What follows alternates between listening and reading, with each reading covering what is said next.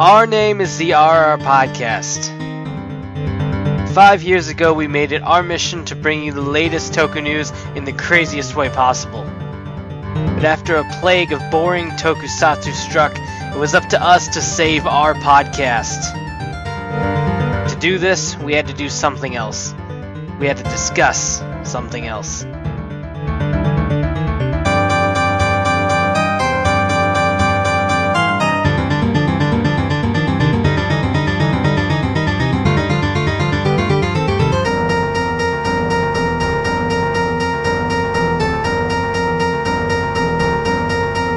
Hello and welcome to our Season 6, Episode 11.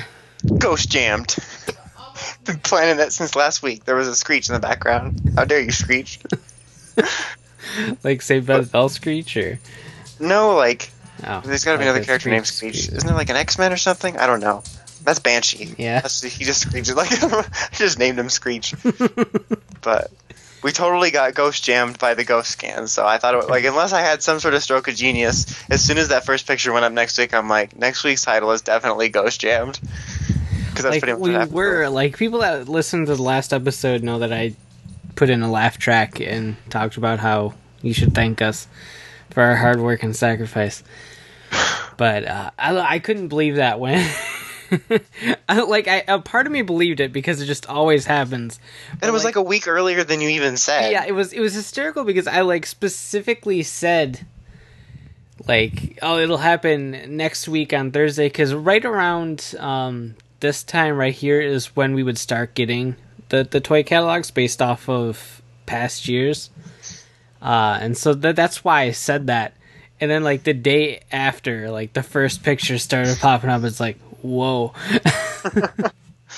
It's like jump the gun on you just for saying that. It's just it's really is kind of, it's like a running joke, but it's a running joke that I feel like 90% of the time is true. It is. So it just always happens. And it's funny because we've bounced around our recording days over the years. We've recorded somewhere between Tuesday and Thursday over the period of 5 years, so it's not like it's any set day that causes it. It's just us. So like I told Brian, we're so unsung. You're welcome, Earth. We brought you Toku news. That's kind of like bringing you bad news, but not in this case. This is the fun time where we can pretend to be optimistic about things. Yeah. The good days for about 2 months or so. You can have that that pre-show excitement where everyone's like a blank slate, and then you can just be excited for their suit, and there's no annoying pieces of shit to fill them, like the ninja. It's like, oh, look at these cool suits. Before the one most annoying human and 4 blank people invaded their suits. Whose name was like a wizard, and then 3 others. I'm still my name thing. I'm already having trouble, but.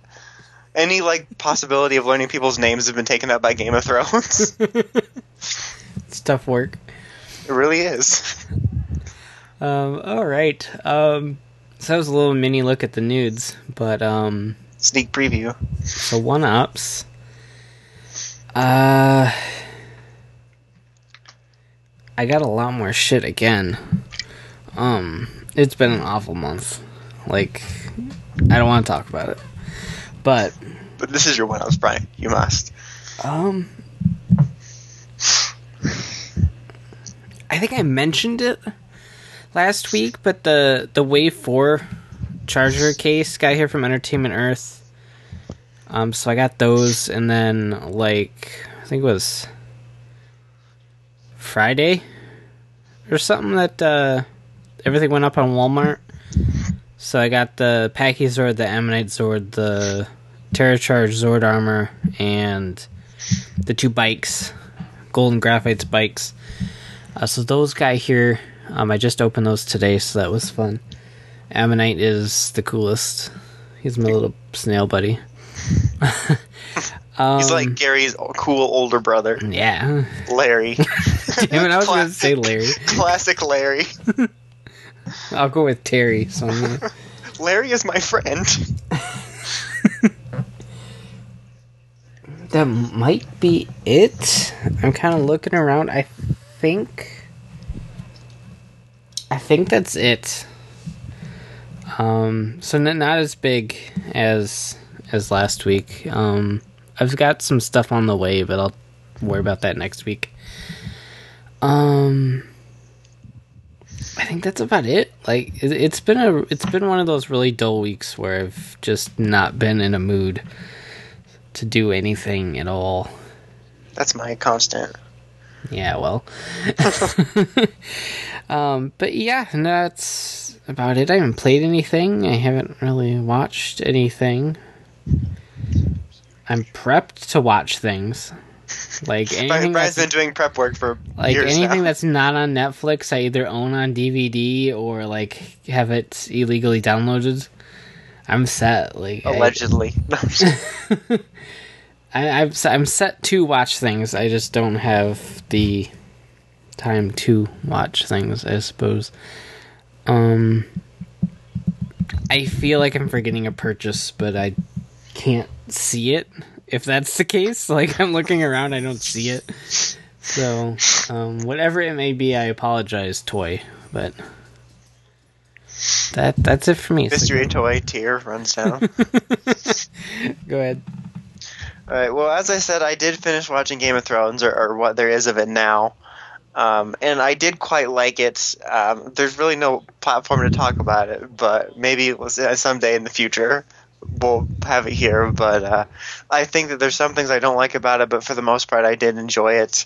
But I mentioned this on Twitter, but I'm in this really weird like feeling right now of I'm like addicted to it, so like I really want more episodes to watch, and like I want to find out what happens. But like at the same time, I watched it so much that I'm like glad to be free. Because, like, when I would have days where I didn't have anything to do, I would just leave it on all day. So I was, like, trapped in that world. And, like... You could have turned it off. I could have turned it off, but, like, every time I would be like, all right, when this episode's done, I'm going to watch, like, a rerun or go play Batman or whatever. And then they would end on a cliffhanger every time I said that. And so, like... I liked being able to know that I could just watch whatever on TV or do whatever and not have Game of Thrones there to watch. So it's like this weird thing where I'm glad to be free, but I miss it. It's like I said, like Stockholm Syndrome of TV. Yeah, so there's that. But after I did finish that, I finished up the minimal requirements for Nightfall for Batman's like essential final cutscene, and I really wasn't going to do like the final cutscene, which is like gives the post credits thing, which is catching all of Gotham's Most Wanted. So I watched the cutscene for it on YouTube because I was like, all right, I need to get done with this game. I have so many other games to play. Next day, I was back playing Batman because like I guess I'm in a huge Batman mood right now, and it's just so fun. So I don't see myself 100%ing it really soon, but I'm doing like the smaller like militia missions, but the Riddler ones are so annoying that I don't know when I'll get to those, but I'm hoping to get to another game soon. But I was like, yay, now I can play other games, and the next day I was right back there with Batman. But it's funny because I was planning on playing Skylanders next, but I'm confused as what to do because with Trap Team I switched back to PS4. But the whole thing is that now the Wii U has the exclusive Donkey Kong Charger. Well, it's Supercharger, so that kind of works for next year. So I haven't opened it yet, so I was contemplating switching my Trap Team to Wii U. So if I get Superchargers, I get on Wii U and it all matches. So I'm like, while I'm trying to decide this, I'm just playing Batman. So who knows how long this like stalemate will go on, and this is like the longest I've gone without playing the Skylanders game, and I know I'll get Superchargers eventually, but I might wait even longer for that because I will probably end up getting Lego Dimensions. So yeah, I don't know what I'm doing about that game other than the fact that I want everything. Yeah, it's a crisis. It's a toy and a game crisis, and like with Skylanders, I don't know how yet, but I will have everything. Like I'm at least kind of interested in the next game, but like the crappy thing is the only way to get like they have to handle that some kind of way because the Wii U version replaces the main dude with Donkey Kong, but I kind of like the main like Spitfire dude or whatever his name is. And the only way to get both of them technically is the dark version, but then they're the dark version and not the real versions. These things are just so fucked up. It's annoying as hell. It really is. Like, it was bad enough that Bowser and Donkey Kong were, like, 3DS and Wii U exclusives, and they're like, there's dark editions. And they even said it like that, too. And Like- so now there's a Dark Edition for the Wii U, which is the one with Donkey Kong, I think. Yeah. And then there's a Dark Edition for like the normal Wii that has Bowser or something in Because it. the Dark Edition essentially comes with what you would get for the regular one with the regular Spitfire guy or whatever, and Donkey Kong. So it's really annoying. Like, I'm kind of hoping they, I mean, because obviously it can still only function with the Nintendo ones, but I hope they release them individually later, so that like if I decide not to switch back to Wii U for Skylanders, that I can still get it without having to get the whole game. And not to mention that other dude that comes with the game, because usually they release whoever is exclusive to the game later, but I haven't seen that yet. Like, what was it, T-Rex? He came out individually later on, but I haven't seen individual the blue crocodile guy for Trap Team yet. I mean, I don't need him, but I haven't seen him. Yeah, he never came out, and with Swap Forces neither. Swap Force didn't. Swap Force was the 3DS one did, but the normal one, I know the Stealth Elf that was in Swap Force never saw a single release. Yeah, I had to buy the game again to get that Stealth Elf. Yeah, it's annoying. Like, for the first couple years they were on that with, it was quite a bit later that they would come out with it individually, like almost with the new game, but so I'm not sure what I'm doing about that. But basically my plan is just to be the Batman. So that's my plan. So yeah, that's pretty much me, Batman and Game of Thrones. Next week it'll probably just be Vampire Diaries. I've been watching Vampire Diaries still too. I'm in season 2. Kevin was here, he'd ask me questions and I'd answer them, but he's not.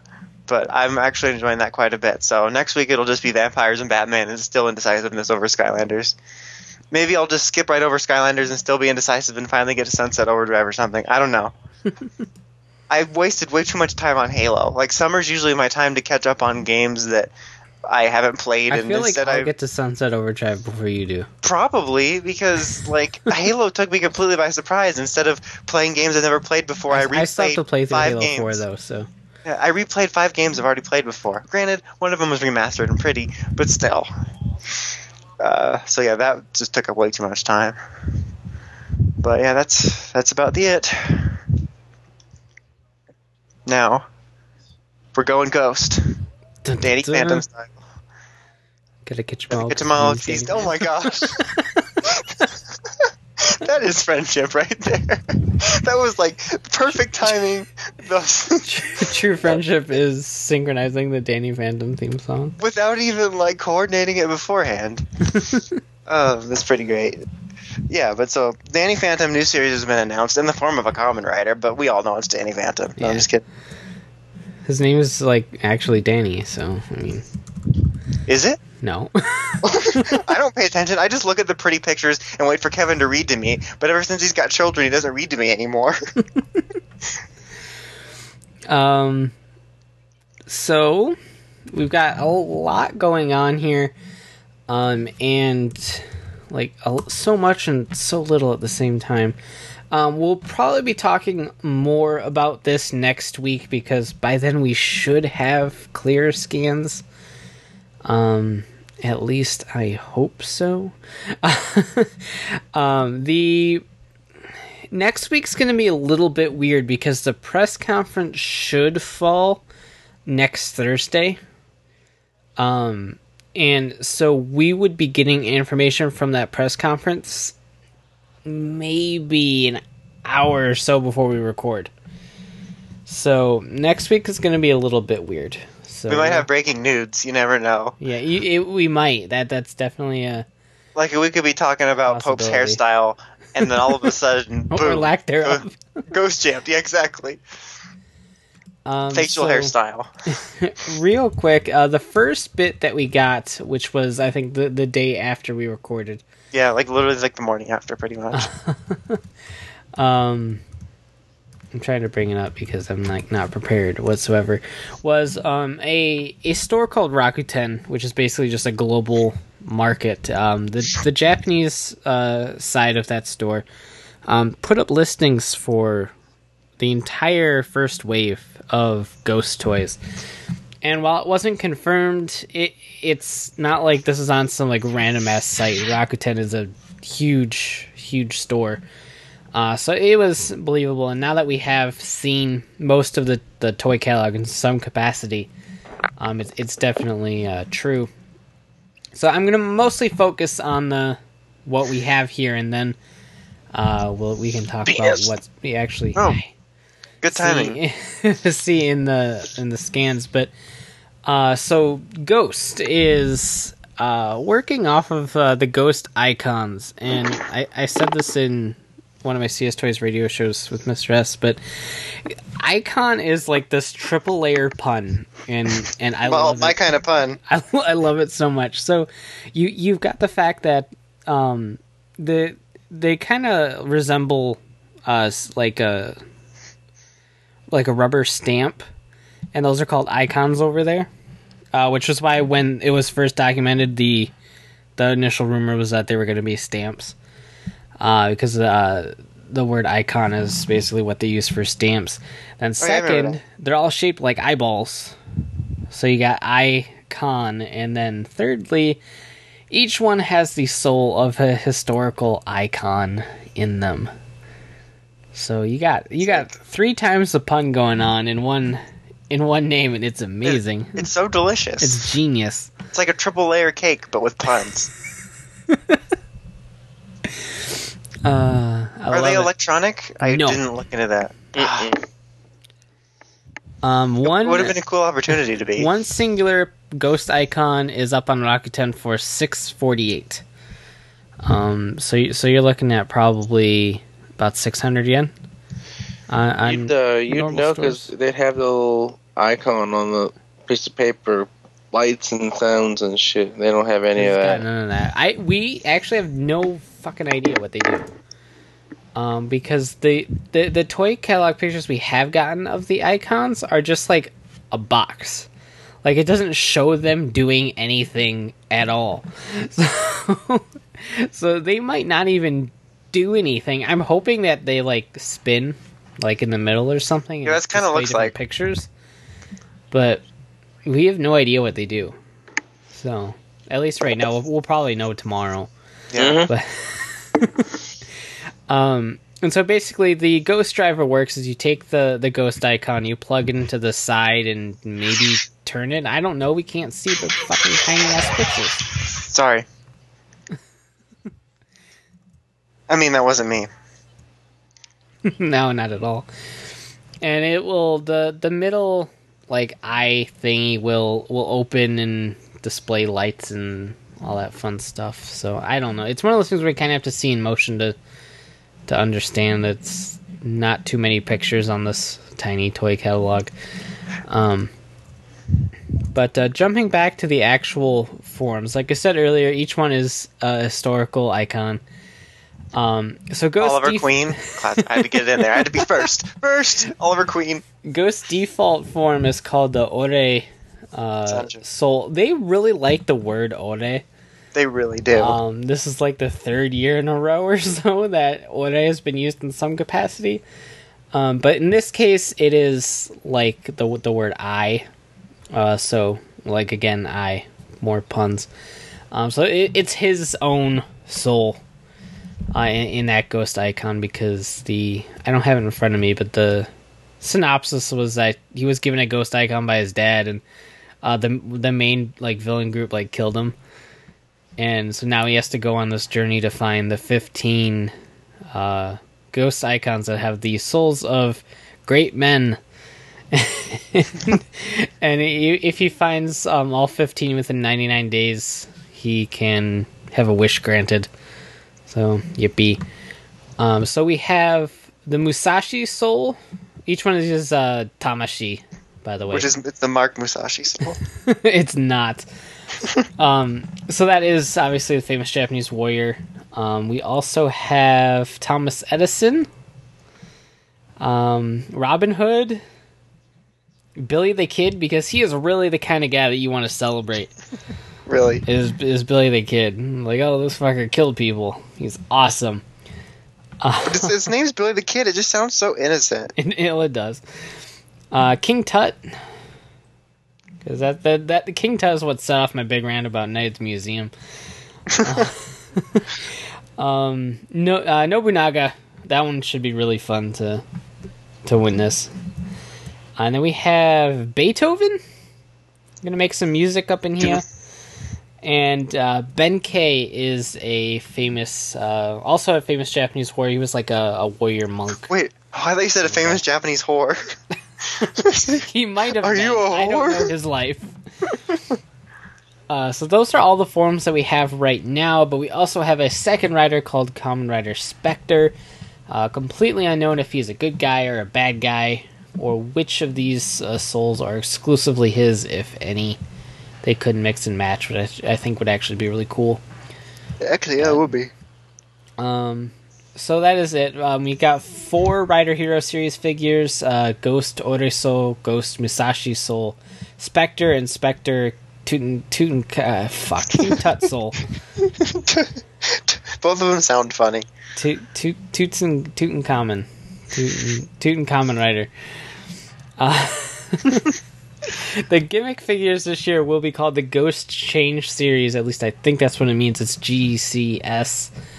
And I honestly I'm really curious how these work. Because we're getting the figures for Ghost, Oresol, and Spectre, and everything else is Ghost sets. So you got the Musashi Ghost and Essen Ghost in a set. That will be his blue and yellow forms. Then you have Robin Ghost and Billy the Kid Ghost. Robin is obviously green, and Billy the Kid might be the like light blue, sort of teal color that's in the really tiny scan. That one might be his. We got that in a set together, and then you have King Tut and Nobunaga together, and then Beethoven and Benkei together. So there's not a lot of figures. There's only 2 figures so far, and everything else is just these ghosts. But we don't have any idea how the ghosts actually work in terms of attaching to the figure.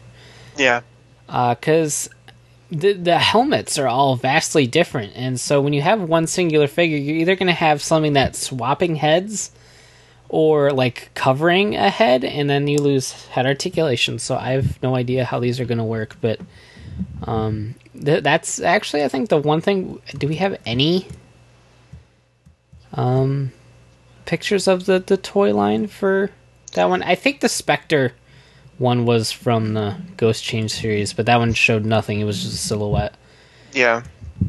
So those will all retail from 3,500, or it's going to be about 3,200 yen, the normal gimmick price for the figures, and then it's about 2,500 yen or so for the sets. Whatever the Tire Kokon prices were, I don't think they changed any. But more importantly, this was the first thing we got. The first image we got was this thing called the Gatai Reiju DX Iguana Ghost Striker. And it's like an iguana cycle and a pirate ship. It's the Machine Ghost Striker, which is like this horse-looking motorcycle, which is like giving me Headless Horseman vibes, and I really like that. Sleepy Hollow. And then you have this like pirate ship with legs. I don't know why it's got legs. But that's called Captain Ghost, I think. Clever. So obviously a ghost ship there. But then they combined to form an iguana. Like, it's a legitimate iguana. It's got an iguana head, legs, and tail, and everything. It's like an actual fucking iguana. I don't know what an iguana has to do with magic. It's ghosts. Or ghosts. That's what I meant. Ghosts. I didn't say magic. Fuck you. That never happened. So I don't know. I have no idea on that whatsoever. All of the Japanese people that I talk to have no idea either. So no one knows where the fuck they pulled an iguana out. Brian has a team of Japanese scientists to answer all of his questions about culture. They couldn't help this week because they're still trying to hunt down white chicks. They were following a false lead about white chicks too. They never made it. They were just trolling them. So that's listed as 5,400 yen. Nothing included. Like, it doesn't look like there's any ghosts included or any ghost icons or anything. So I don't know if I'm actually going to get it or not. Well, I think I might, because it's an iguana and it's cool. The very first thing we ever got was that little cartoony picture of him. where like there's like a hole punch in the middle that makes it look like he's holding a metal caliber. Yeah. You know what I'm talking about? Uh-huh. That was like the first thing we got. But to talk about his design, I quite like it. He's got hoodies. I know. Like Kiefer said, we found my Kamen Rider. I'm like, we have found him. He has hoodies. That's why I wish it was going to be the Hoodie Change series. And I really, really dig his design. I like the hoodie look. I like the orange color scheme, the orange black. It's very, very Halloween-y. I dig his other forms from what we've seen too. The yellow one looks cool. The arrow one looks cool. It's just, I really dig it so far.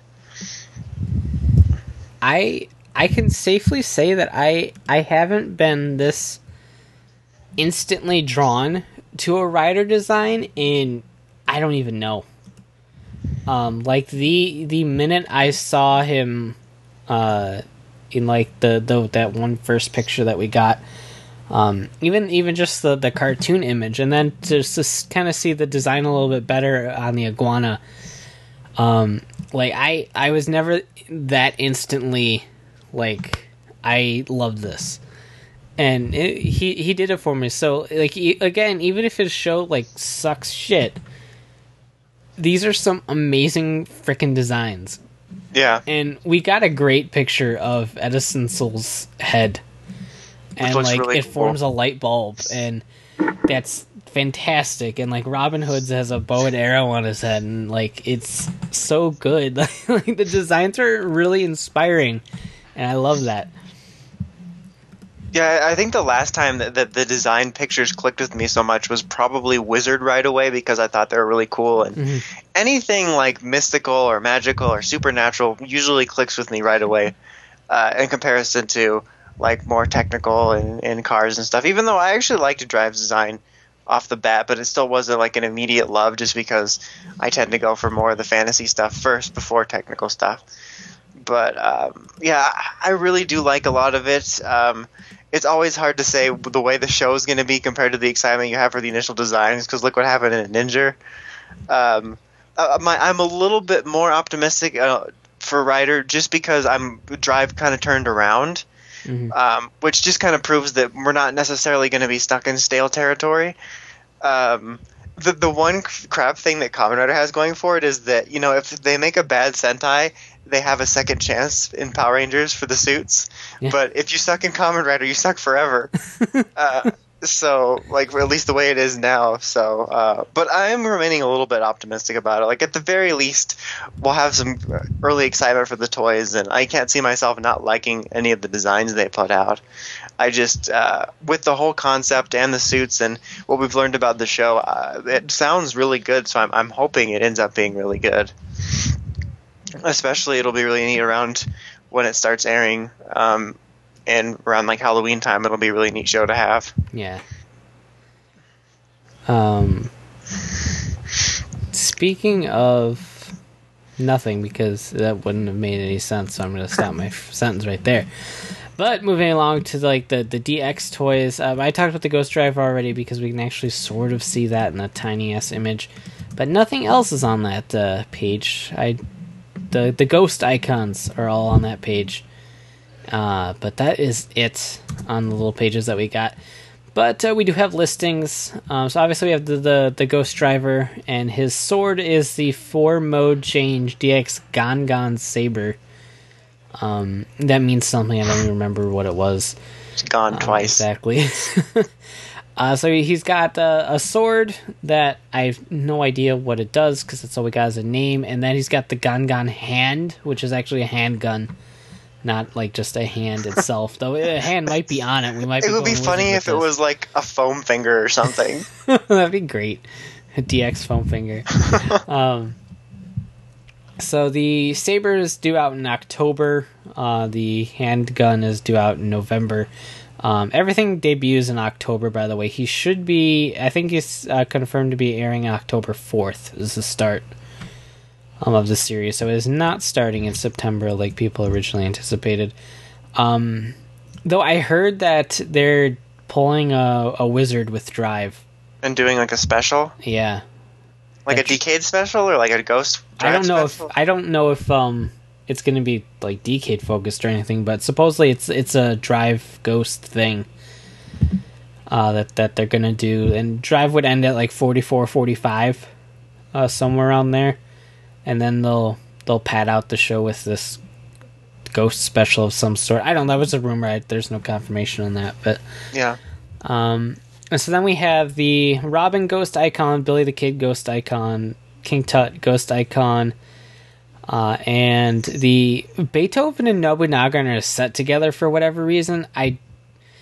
It has nothing to do with Spectre, because we're getting a vinyl figure for King Tut with Spectre.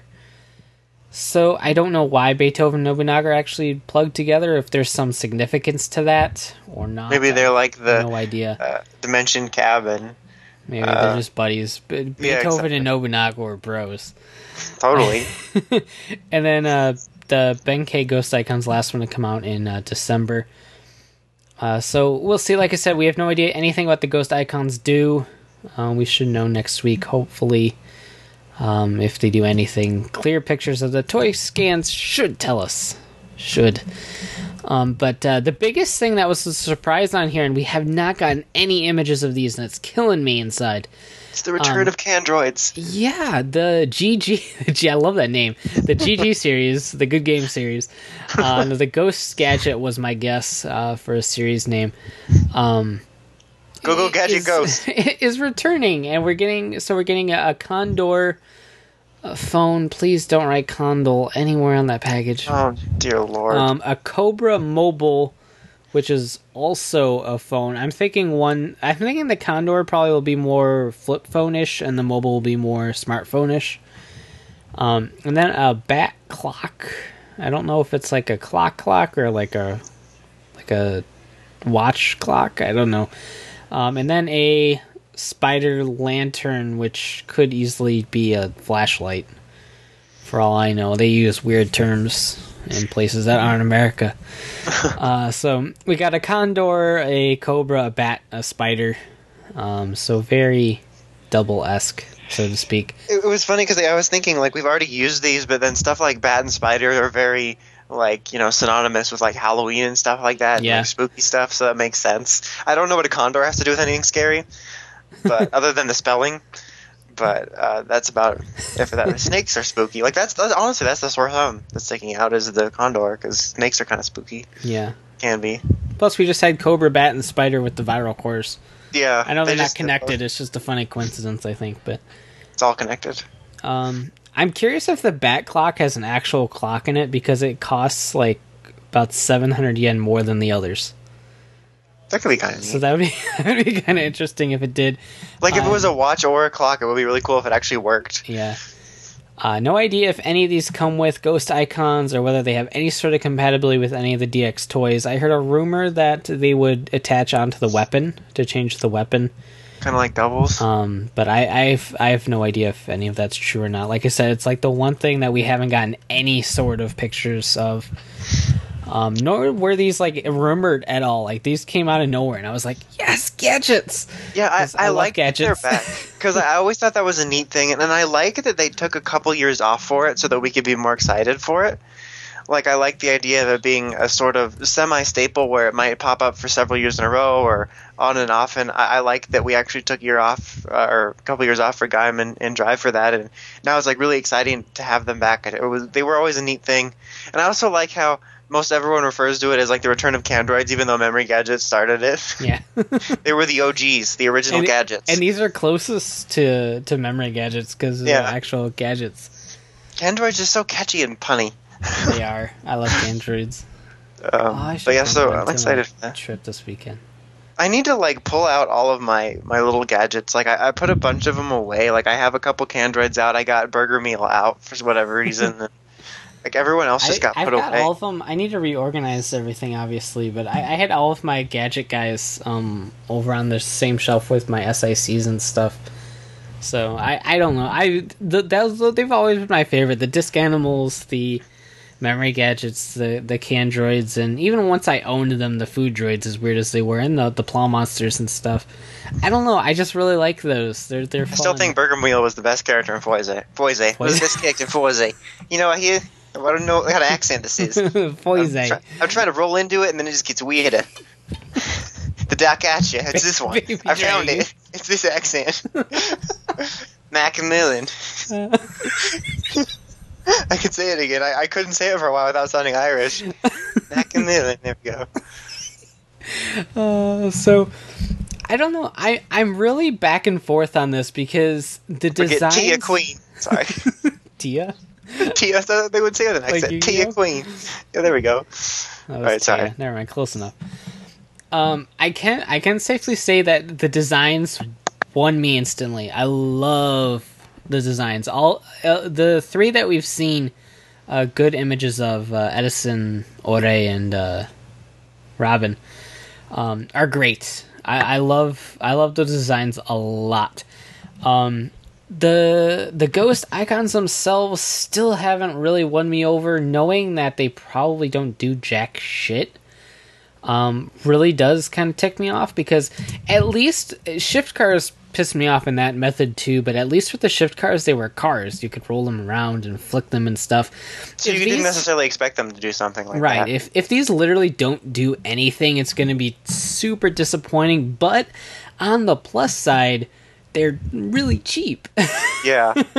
So even if they do nothing, you're not investing a whole lot of money into it. They're only like $5 a piece. Really, yeah. So it's kind of, there's a pro and con for both sides. Like, the reason I asked about it is because we talked about how drive sales didn't do quite as well, and it's just not quite as fun in the long run when they don't have any sounds. I'm surprised they went with a gimmick that probably doesn't have any lights and sounds, just based off of how Drive's toy sales did. Like, I mentioned either on the cast or in private conversation, Shift Trideron was the only Drive item to ever break the sales charts and beat anything related to Yokai Watch. That was the only item to ever do it. And because that electronics, because it had dedicated electronics and sounds, and it's my favorite of most of Drive's toys. Honestly, it's really fun. And so to go back to another gimmick where we don't have dedicated lights or sounds or possibly anything, that's a little bit disappointing. But like I said, it's a double-edged sword, because it's easier to digest when you know, oh hey, I'm gonna buy this ghost icon. It's only like $5, whatever. So yeah, it's just what it is. Like, what they look like something that could have electronics, and like I kind of dig the idea and design behind them. So like if they did, they could be like a cool thing, like lock seeds or something. But I don't know. It's just we'll have to see what shakes out. Despite the fact that I'm ditching most of my gimmick figures, I'll probably still end up getting these for review. And the fact that there's only actually 2 dedicated figures is definitely a lot easier on the wallet too. But again, if the gimmick doesn't work that well, I'll probably only get Ore Soul. It really depends on how they look, I think, because again, I'm not sure how those are working, so I'm a little iffy on the gimmick figures right now. Especially since the figure arts have actually been decent now, so if you want to figure out your favorite form, you can just pick it up. Like, Drives haven't been quite as good as Gaims were, but they're still pretty solid compared to like the sketchiness of like Double Through Wizard, especially Wizard with their giant ass feet. So we'll see. I think at the very least I'll probably get the big iguana and Ghost Ore Soul and have them sit on my desk. So we shall see, but I still think the biggest plus for me is the return of the gadgets. Yeah, the return of the gadgets is awesome, and just the whole motif for me. Like, I've mentioned this before, but I was contemplating taking a break merchandise-wise from Ryder, kind of like I did with Forza, like somewhere around mid-drive when it was kind of boring, and I just wasn't as excited for the toys anymore. And I'm like, maybe I'll take a year off again like Forza, and then they come out with a theme that I love, and then the designs come out and I like them. I'm like, God damn it, world. Like, the same thing happened to me. Like, I did that big vlog about how, like, if I don't like the Ryder, I might skip it or just be really sporadic with purchases. And then they're like, here's Ghost, he looks fucking awesome. I'm like, well, okay. I still, if the sword and like gun don't wow me, I'm probably gonna pass on them. And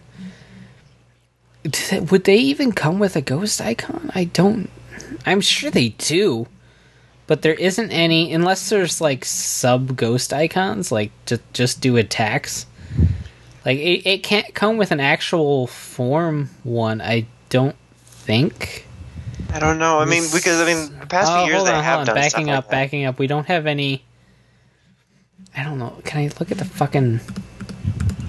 This is all irrelevant discussion, but the last few years they haven't done anything that I can think of that hasn't had something. Like both of Drive's weapons came with a form change. I guess Gaim did have like the Daidaimaru and stuff like that didn't come with anything. So that's true. They did have weapons that didn't have lock seeds. Edison, it looks like Edison comes with the belt. The belt looks like it comes with Ore and Edison. Musashi is still up in the air, so that one might go with the sword. I don't know what would go with the gun unless I'm missing something. I might be. Robin, Billy the Kid. No, I'm not missing anything, so I don't know. But the Musashi Ghost icon, I think, is hiding somewhere. But I don't know. We'll see. If it's such a basic toy, I have no problem probably getting the Candy Toy or Gashapon. Yeah. Just calling it a day. Like, I'm not sure exactly what level of completion I'll be at, but I'm definitely going to be picking up some Ghost stuff. It was so easy with Forza because I didn't like the show, so it made it even easier. I mean, I guess the show could end up being crap, but I mean, I like the theme enough. Like, there was some things I liked about Forza, but it wasn't an overall hugely favorite year, toy-wise. Mm-hmm. So, time will tell. I just want to have Ghost has to be good, so we have half of superhero time be at least enjoyable. Like, I miss that Gaim when we had our in-depth discussions and when Kyoryuger was around, and yeah, good old days. Nothing beats the original days of last year. So we shall see, but I'm definitely cautiously optimistic. So we should get full toy catalog scans tomorrow. Probably. So we'll be a week behind. But that's how we do time traveling podcasts. We're just a week behind on news every week. Yeah. So that really is it, I believe. There was a new trailer for the Deca Ranger 10 years after, but I haven't watched it, so. Neither have I. You get nothing from me on that. It's not news, but Ultraman X continues to be really fun. That's not news or anything. But I just thought I'd chime in. Breaking non-nudes. Because there's nothing else. And it is in no way getting me to buy toys at all. But I digress. So that is it for that. So I guess now that was a very short-lived appearance. We almost had it. Clear! We need it for Drive! So now it's time for superhero time. With them ninjas. With the baseball playing ninnies and the golden shower drivers. That's how we roll up in here. So, Ninja was Ninja this week.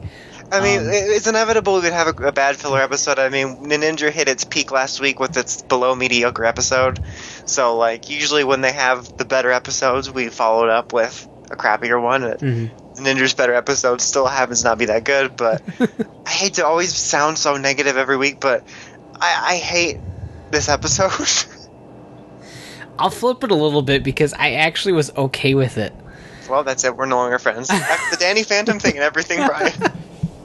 But it was for all the wrong reasons. It was not a good episode at all. It was your stereotypical follow your dreams episode, presented in the worst possible way ever.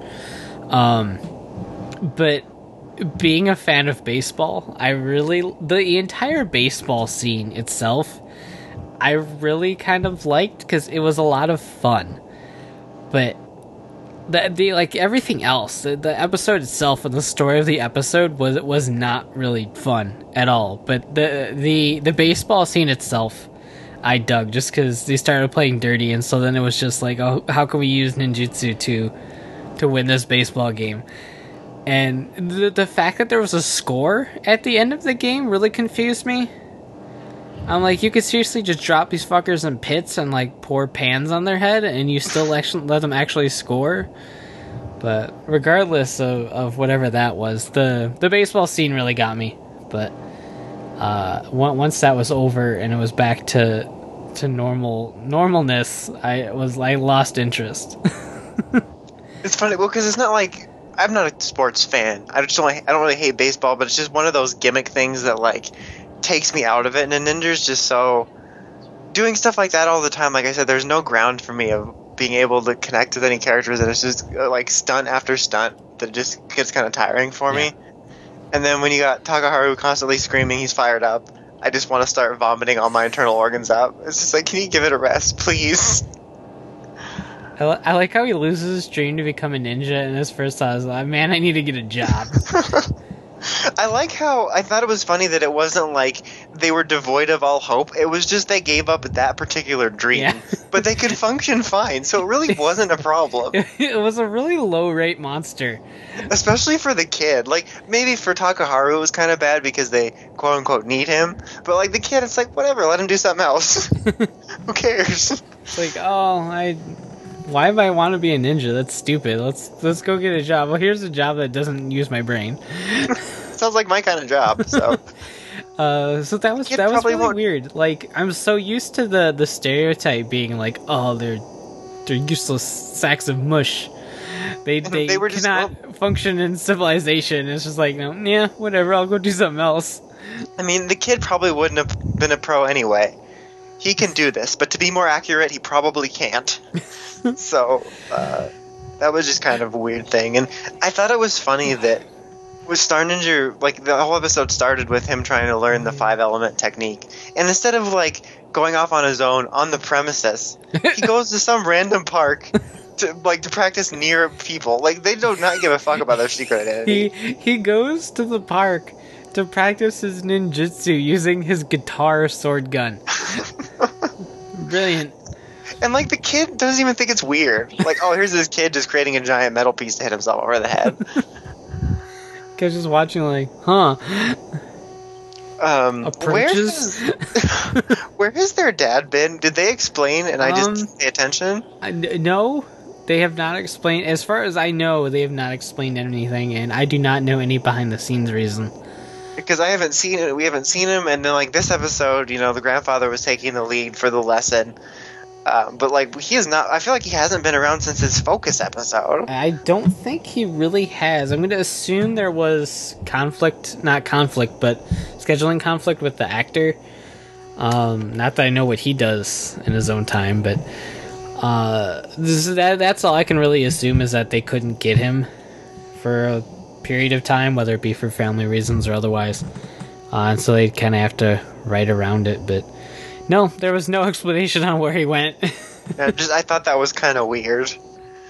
I mean, there's been enough little things going on that, like, he hasn't been essential, but it's like, especially when they're at the house, you kind of notice it, because there was just always kind of scenes of them sitting around and him trying to teach him some kind of lesson. He's just been an absentee father and uncle. But I noticed that. I don't think there's too much to go over else that I can, like, think of, because with the baseball dreams, Star Ninja being an idiot where he trains, he's still rocking his new cowboy hat. He's got new training gi now. He's official.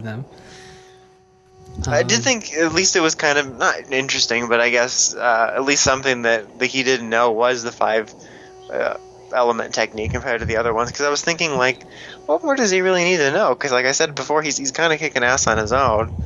So I guess I didn't think about that he doesn't know how to use that. But no, he does. And then they awakened whoever this lady was that did the plot this week. Yeah, Kiba Onigetsu, whatever the hell his name is. His wife. His annoying bitch-ass wife.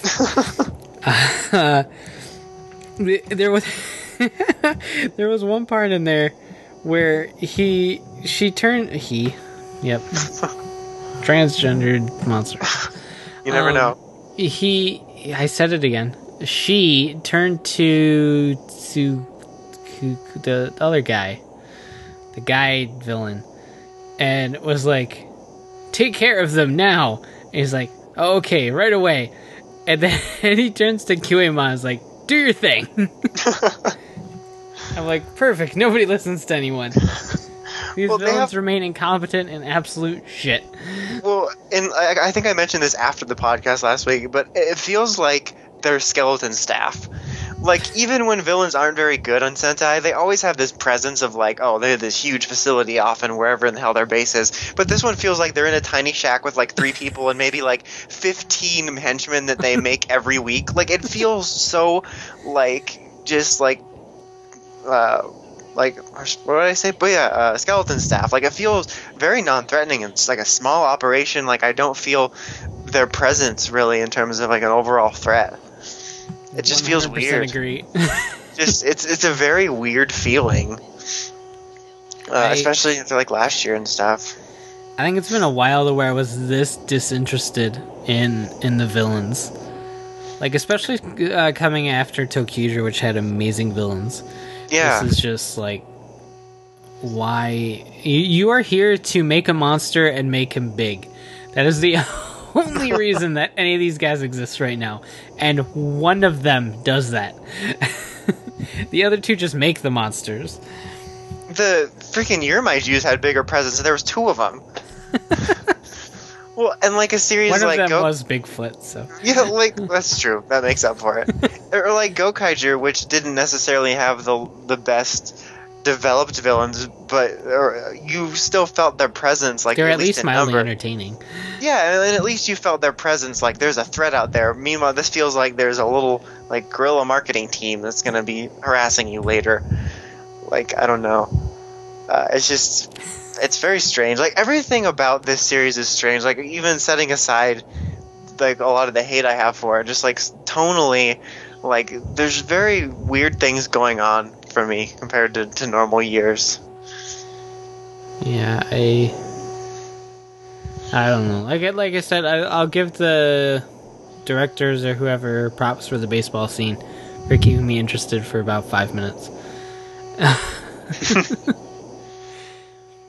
Oh, I did like this, is really small, but I did like the way they used like the empty space in the back of the Megazord to create a ricochet. I thought that was kind of funny. Oh yeah, I've never seen them do anything like that before. Like actually make use of like the design like that. I thought that was kind of neat. That's where Shuriken sits.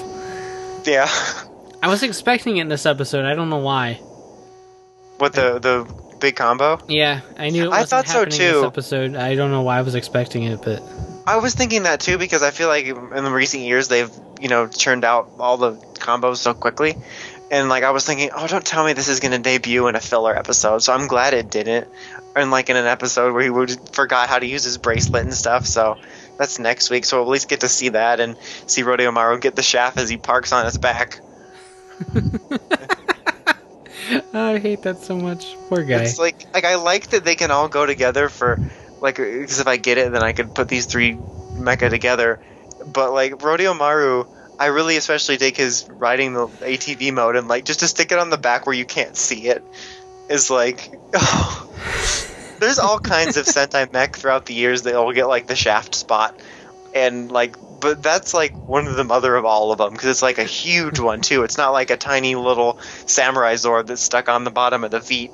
It's like a whole ATV and dude that are just on the back there.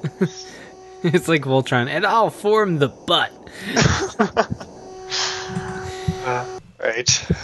All right, so now it's time for Drive. In reaction Solo edition. Because Drive was really late this week. Again, we record Wednesday nights, and Drive didn't go up until sometime today. I don't know when it was exactly. I got home and was ready to do stuff, and it was up. But so on days like that, it's difficult for non-downloaders such as Dawson here to hate crime to get them.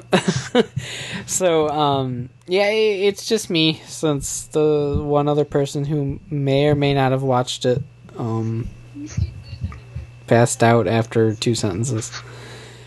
But it's a hell of 2 sentences though.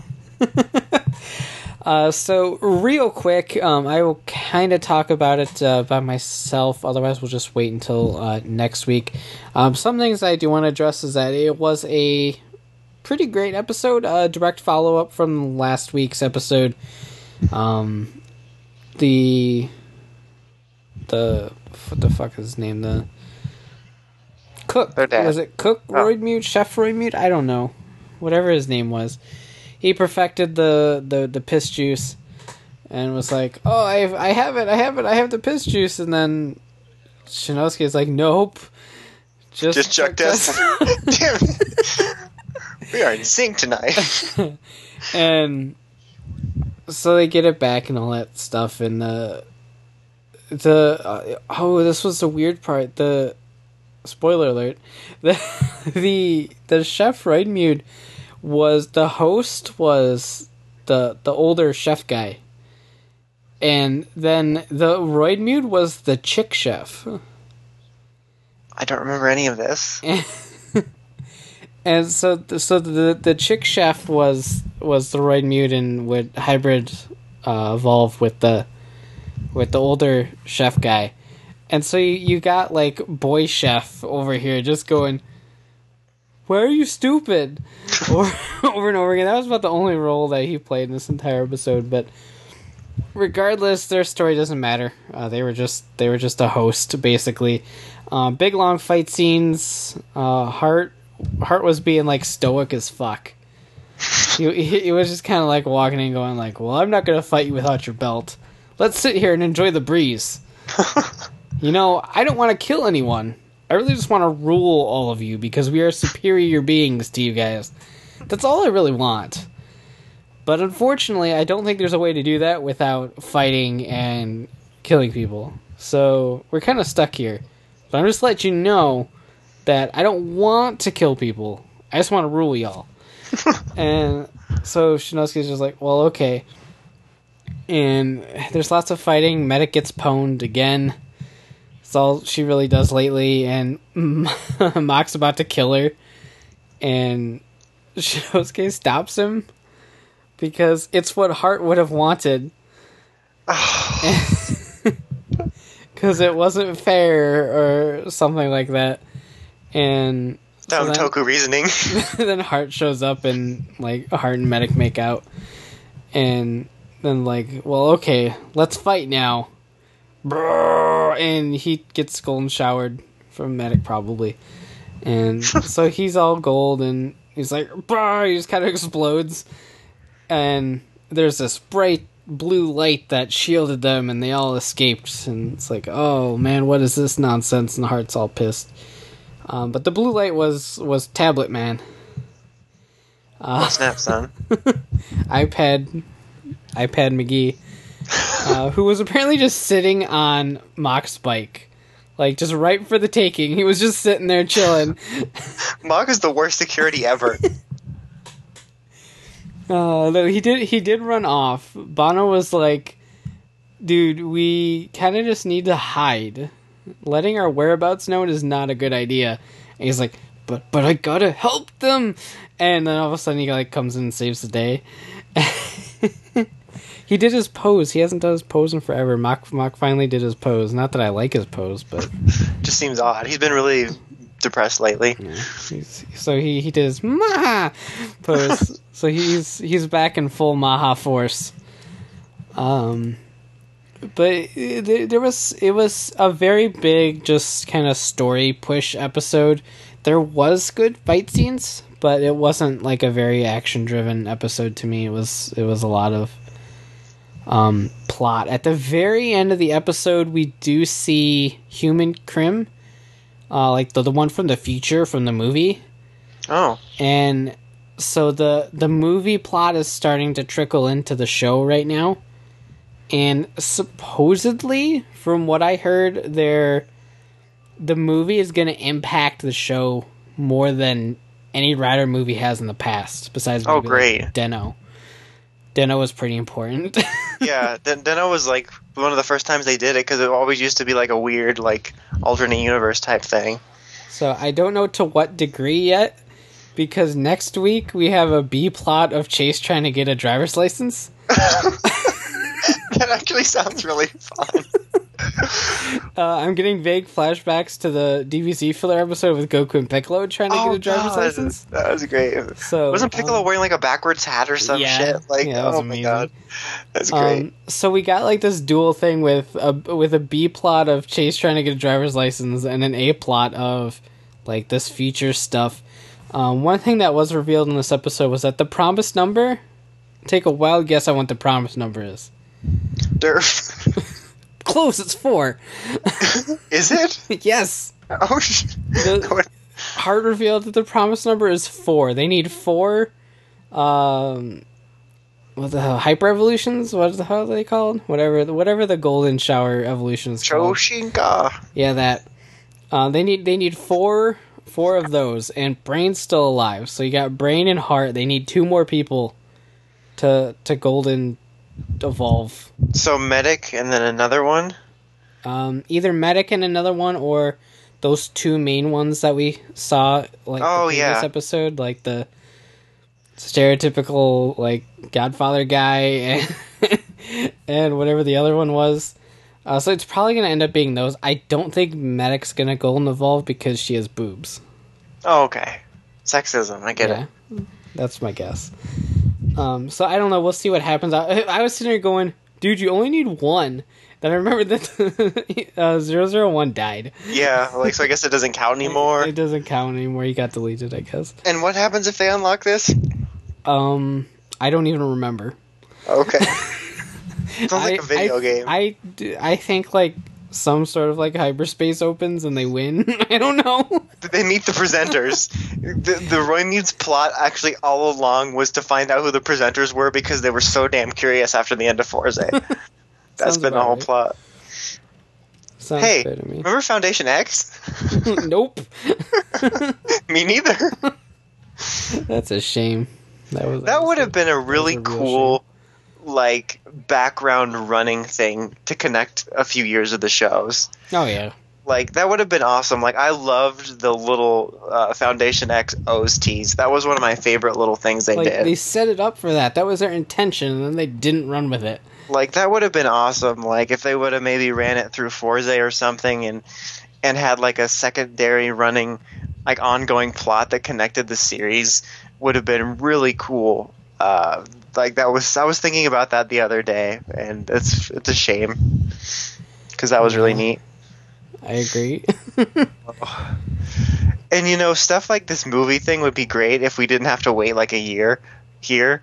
Like, if I lived there, that would be an awesome thing. Or if either we lived there and could understand it without subs, or, like, we could get the movies right away and they release DVDs like normal. That would be a really cool thing to actually have sometimes the movies be important. Like, it's an all-connected type, you know, Agents of S.H.I.E.L.D., Winter Soldier type thing. It would be really cool, actually. But, unfortunately, we have to just read the Wikipedia summaries now. Yep, pretty much. We should be getting some tidbits from the movie pretty soon. There was a advanced screening yesterday. I believe was their final press conference for the movie. Ghost does appear in the movie at some point. They said that his arrival was really cool. His fighting style has a lot of, like, floating and stuff. That's neat. So very, very ghostish. So that'll be really cool to see way after we actually see him in his show. Yeah. This is so unfortunate. Like, I love the concept of bridging the show and the movie and having them influence each other. But like you said, when we're not there and we can't see it, it's like devastating.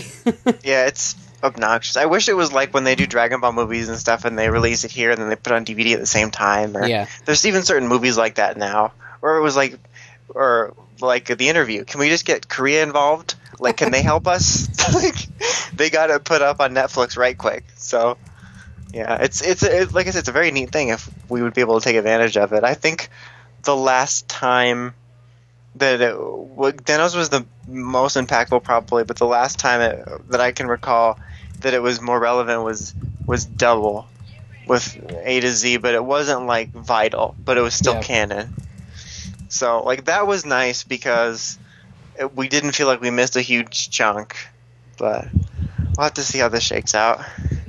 Yeah, because like the I don't know what all is in the movie. Apparently 108, Roidmude 108 is in the movie. And like the entire movie has to do with the fact that like Krim has a human form and he's leading the Roidmude rebellion. And he's like, Drive's not a hero, Drive's awful, everyone hate Drive, I am king. Or something like that. And so I was I was thinking about it. I'm like, how fucking awesome would it have been? And like, if something like this actually does happen, I'm gonna flip his shit a little bit. But like, how awesome would it have been if like this entire time we're getting to know this little talking belt, and this belt is like a bro. He's really awesome, and you like him a lot. And he makes a little robot with cars arms. He endears you. When in reality, that was his first step towards sentience. But just kind of think about it for a minute. Oops. So you got the little talking belt guy, who now is able to take control of human host when in Type Trideron, and so he's got a vessel now. He's one step closer, and like the end of the show, he's like, "Oh, I have everything I need," and he like takes over Shinosuke's body, and then just like starts a fucking rebellion, and then Go and Chase have to like kill Shinosuke to stop Krim, but they're like, oh, friendship, and they just like kill the belt or something instead. They save him somehow. Save the day because that's what Ryder does. But no, I thought that would be really cool. Like Bono was actually like the good talking piece of technology, and we didn't know it, and we thought he was evil because Krim told us he was evil. Like that would be really cool. Like that would be a great twist. Like unfortunately, Toku doesn't do a lot of like huge twists like that then stick to them. Like they always want some sort of hugely positive resolution. But that would be really cool. Or even like if somehow he got out and Shinosuke could fight him as Drive, you know. Mm-hmm. Is Krim being in there vital to the Drive system working? I thought it was just no idea. Like if it isn't, then he could theoretically go Drive without it. And if it is vital that something's in there, they could always put Bono in there. But that would be really cool. Like I like Krim, but if he ended up being a villain, that would be like an amazing plot twist that would have happened. It would have been really like, cool. That's like the core of the movie is the whole Krim being evil thing. Because Tomari's kid comes from the future to try to stop Drive, like from doing anything because Krim eventually like takes over. Yeah. And so I don't know if they're going to pull like the alternate future card, or that's not going to happen, or Krim's actually a good guy. He's a little talking belt. Look at him smile. So I don't know what they're actually going to pull, but especially with the rumor that the movie's going to impact the show quite a bit. I'm not really sure what they're going to do, but I'm looking forward to it at least. Yeah, me too. Like it's giving me a lot to think about. Does Shinosuke's son Drive system have an intelligence in it? He has a horrible fashion sense, I know that. Okay, but I don't know about it. I don't know about anything else. I know he uses a driver, but yeah, I don't. But then at the same time, I don't fucking know anything, really. Yeah. Like, they're like, Tomari's kid is Dark Drive, but Dark Drive was next to Krim in the trailer, but he's supposed to come here to stop Krim from being evil, but he's... This is like some Terminator Genesis shit right now. I'm waiting for Arnold to show up and try to kill Krim. Man, I've been waiting for you. That would be amazing. Arnold Schwarzenegger just showed up in the Drive movie. That's intelligence in the new Drive system. Is Arnold Schwarzenegger. That would actually be awesome. It's the Ultra Engine. That's not even that's like not even... I can do better than that. But I don't know. It's it'll be interesting. But it was a really good episode. Jumping back to that, yeah. So lots to think about. Next week we get to see Chase get a driver's license. Yay! I've never been so excited for filler. I want to see a TV show where Chase and Miliatis get driver's licenses.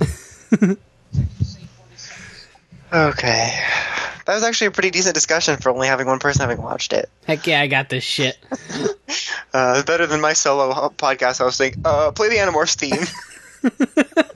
It's my solution for everything. True. Now it's time for... Ramble, ramble, ramble time. Oh, God! That was amazing timing! And it kind of scared me a little bit. Did you do that on purpose, or was that a coincidence? Well, that was just Cat. Being Cat. Yeah. So our first hard-hitting discussion, Pokemon, was about ghosts. I actually did enjoy this episode a little more than most fillers. But I do wish that when they do have these ghost episodes, can we use anybody besides Ghastly, Haunter, and Gengar? No, only Gengar. Like, I got it in Gen 1 when that's all we had. But, like, we have a really nice selection of ghost Pokemon from 6 generations now. I think it would be nice to let somebody else shine a little bit. Only Gengar. Okay. But so yeah, there's not much to say other than, like I said, I enjoyed only it. Gengar. Okay, I get it. Okay. Only Gengar is the only ghost Pokemon. He's the Mighty Morphin Power Rangers of ghost Pokemon. True. But yeah, it was all right. I'll leave it at all right. I hate Bonnie a lot. But I don't even remember what she did in this episode. She wasn't scared. Oh, okay. She was running around going, "Hi, Ghost, I want to be your friend." I'm like, "Shut up and stop being little. I hate you." Stop being little. I like that one. I'm going to use it. That's good. But yeah, that's Pokemon. Falling Skies. The skies fell. The show ended this week, surprisingly. The sky actually fell. No. This was Pope Breaking Bad, as if he wasn't already. He was like breaking like Henri before. But that was pretty much the focus of this week, and I have mixed feelings about it because I think this would have been a really cool story to do like 2 years ago. Because right now, like I can kind of get that this whole inner conflict sort of creates a little more stress to the situation. That's because we're trying to end this battle, and then this inner thing, and so it just is all kinds of stress. But for me, it just feels like an obstacle that's really annoying. And back when the show wasn't necessarily going to be ending soon, it would have been pretty neat to do. But now it's just an annoyance, and Pope went on. At least he's actually doing something other than, like, Mason this week basically just said what we're always thinking is all Pope does when he's there is kind of whine, and it got kind of annoying, and so yeah, Pope. Yeah, I 100% like everything you just said. Case closed. That's it. I'm done. One thing I did want to point out is that, like, as soon as he called for random character A, like, you want to go for a drive? I'm like, oh, he's dead. Yeah. He did. Pretty much. But there was that. There was this episode felt like a lot of pointless. Yeah, it was basically just the main thing was Pope stuff. Go ahead. The entire thing with Cochise and his dad was really pointless. I thought it was weird. I thought it would have been a really cooler storyline if there was any build-up instead of Cochise all of a sudden being like, Achilles failing, out. Like, what are you talking about? Like, was there any build-up to that I just missed? No. Like if there was zero build. I mean, my reaction to the fact he was like, "Dude, I'm dying," was their reaction to "Dude, I'm dying." Yeah, which I guess is kind of realistic. I was like, "Whoa, okay, wait, hold on, no, you can't leave." You're Cochise. Even like, I love how Weaver doesn't like Shaq. He's like, "I'm not working with Shaq. He ain't no Cochise. He's the OC, original Cochise. OV, original Bone." That was kind of pointless. And then, like, is he gonna leave? Like, to go lead? I don't know how hierarchy in the Volm work. I think he could get a higher rank, but I don't think he'll not be around as much. I mean, he's not around all the time, but I think that could help because his dad was kind of a dick. And like, I think having somebody in charge that's more sympathetic to the cause could help in the final battle. So I think that could pay off, maybe. Yeah. Unless they're really mad that he kind of accidentally killed his dad. At that point, I was like, well, if you're gonna like make his dad die, and he's like, oh well, I need to lead now because my dad's dead. Like, if you're gonna do that, you might as well have just killed him. I'm like, don't bring him back to life only to take him away from me again. Like, I think it was so random. Like, if there had been, like, it's kind of funny that our reaction, like you said, was the same as their. Like, what the fuck are you talking about, bro? But like, if there had even since the beginning of the season been little tiny hints, but it came out of left field. I thought there were some nice moments of it. Like, I liked just showing the bond between Cochise and like the second mass and stuff, and showing how they've grown to love each other. I liked that bit. I thought there were some nice ideas behind him trying to get closure with his dad and like helping Anne get closure with Lexi. I just kind of wish Lexi was alive though. Even though when I saw her again, I'm like, holy shit, she looks just like Daenerys from Game of Thrones. I just noticed that. It's probably because that's like all that's on my brain. But yeah, I thought there was some nice elements to it, but the storyline definitely came out of left field. And I think the dad would have been alive if she hadn't stuck around watching the Pope Fest. Like, they're like, quick, we got to get the car battery. And then she's just sitting there watching Pope and like, get in there, Cochie's dad is dying. Like, they waited way too long. Well, how long was he dying? Like, they were just sitting there shooting the shit. They were, like he could have been dead for like soon, 2 hours. Like, he hasn't woken up yet? It's been 3 days. Like, well, he started to smell, but we figured alien probably smells already. I was thinking about that. I was like, well, how long were you just shooting the shit there, not realizing that this guy was dead? Didn't you check his little iPad that he left you to check his vitals? He had the app open. So yeah, that was kind of funny.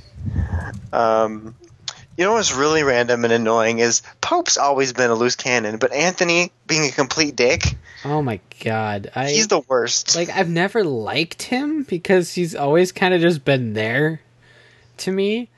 Yeah, that's like, exactly. This is so dumb. Like, oh, you take the weapon of a soldier, and fuck these guys. I'm like, fuck you. Good black guy voice. I'm just kidding. I'm just kidding. It's my black guy voice. But yeah, like you said, he's always just kind of been there. He's been kind of a background character that you recognize. Like, instead of like, oh hey, all of a sudden here's a member of the Second Mass we're highlighting that we've never seen before because he's going to die this week. It's like he's never been a central character. He hasn't gotten much storylines.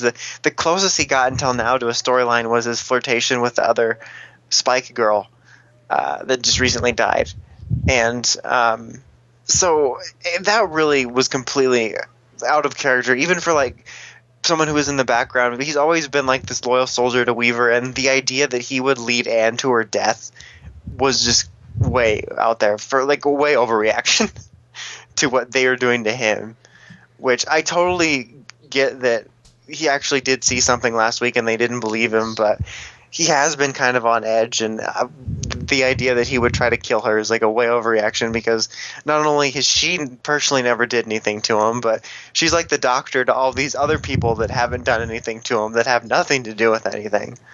So yeah. I kind of hate him more than Pope. That's like pissing in the water supply. Yeah, exactly. Why would you do that unless like you're just really into piss? He wanted to Choshinka, but he was in the wrong show. He just started peeing and just kept screaming. Oh God! He just started screaming Choshinka, and Mama told me that's how I make lemonade. But yeah, let's see what else. Like with Pope, it'll be interesting to see where they go next week. I think at this point he's pretty much beyond saving, unless they do some sort of like he has a last minute change of heart and save somebody before he dies. But I don't see him rejoining the group, which.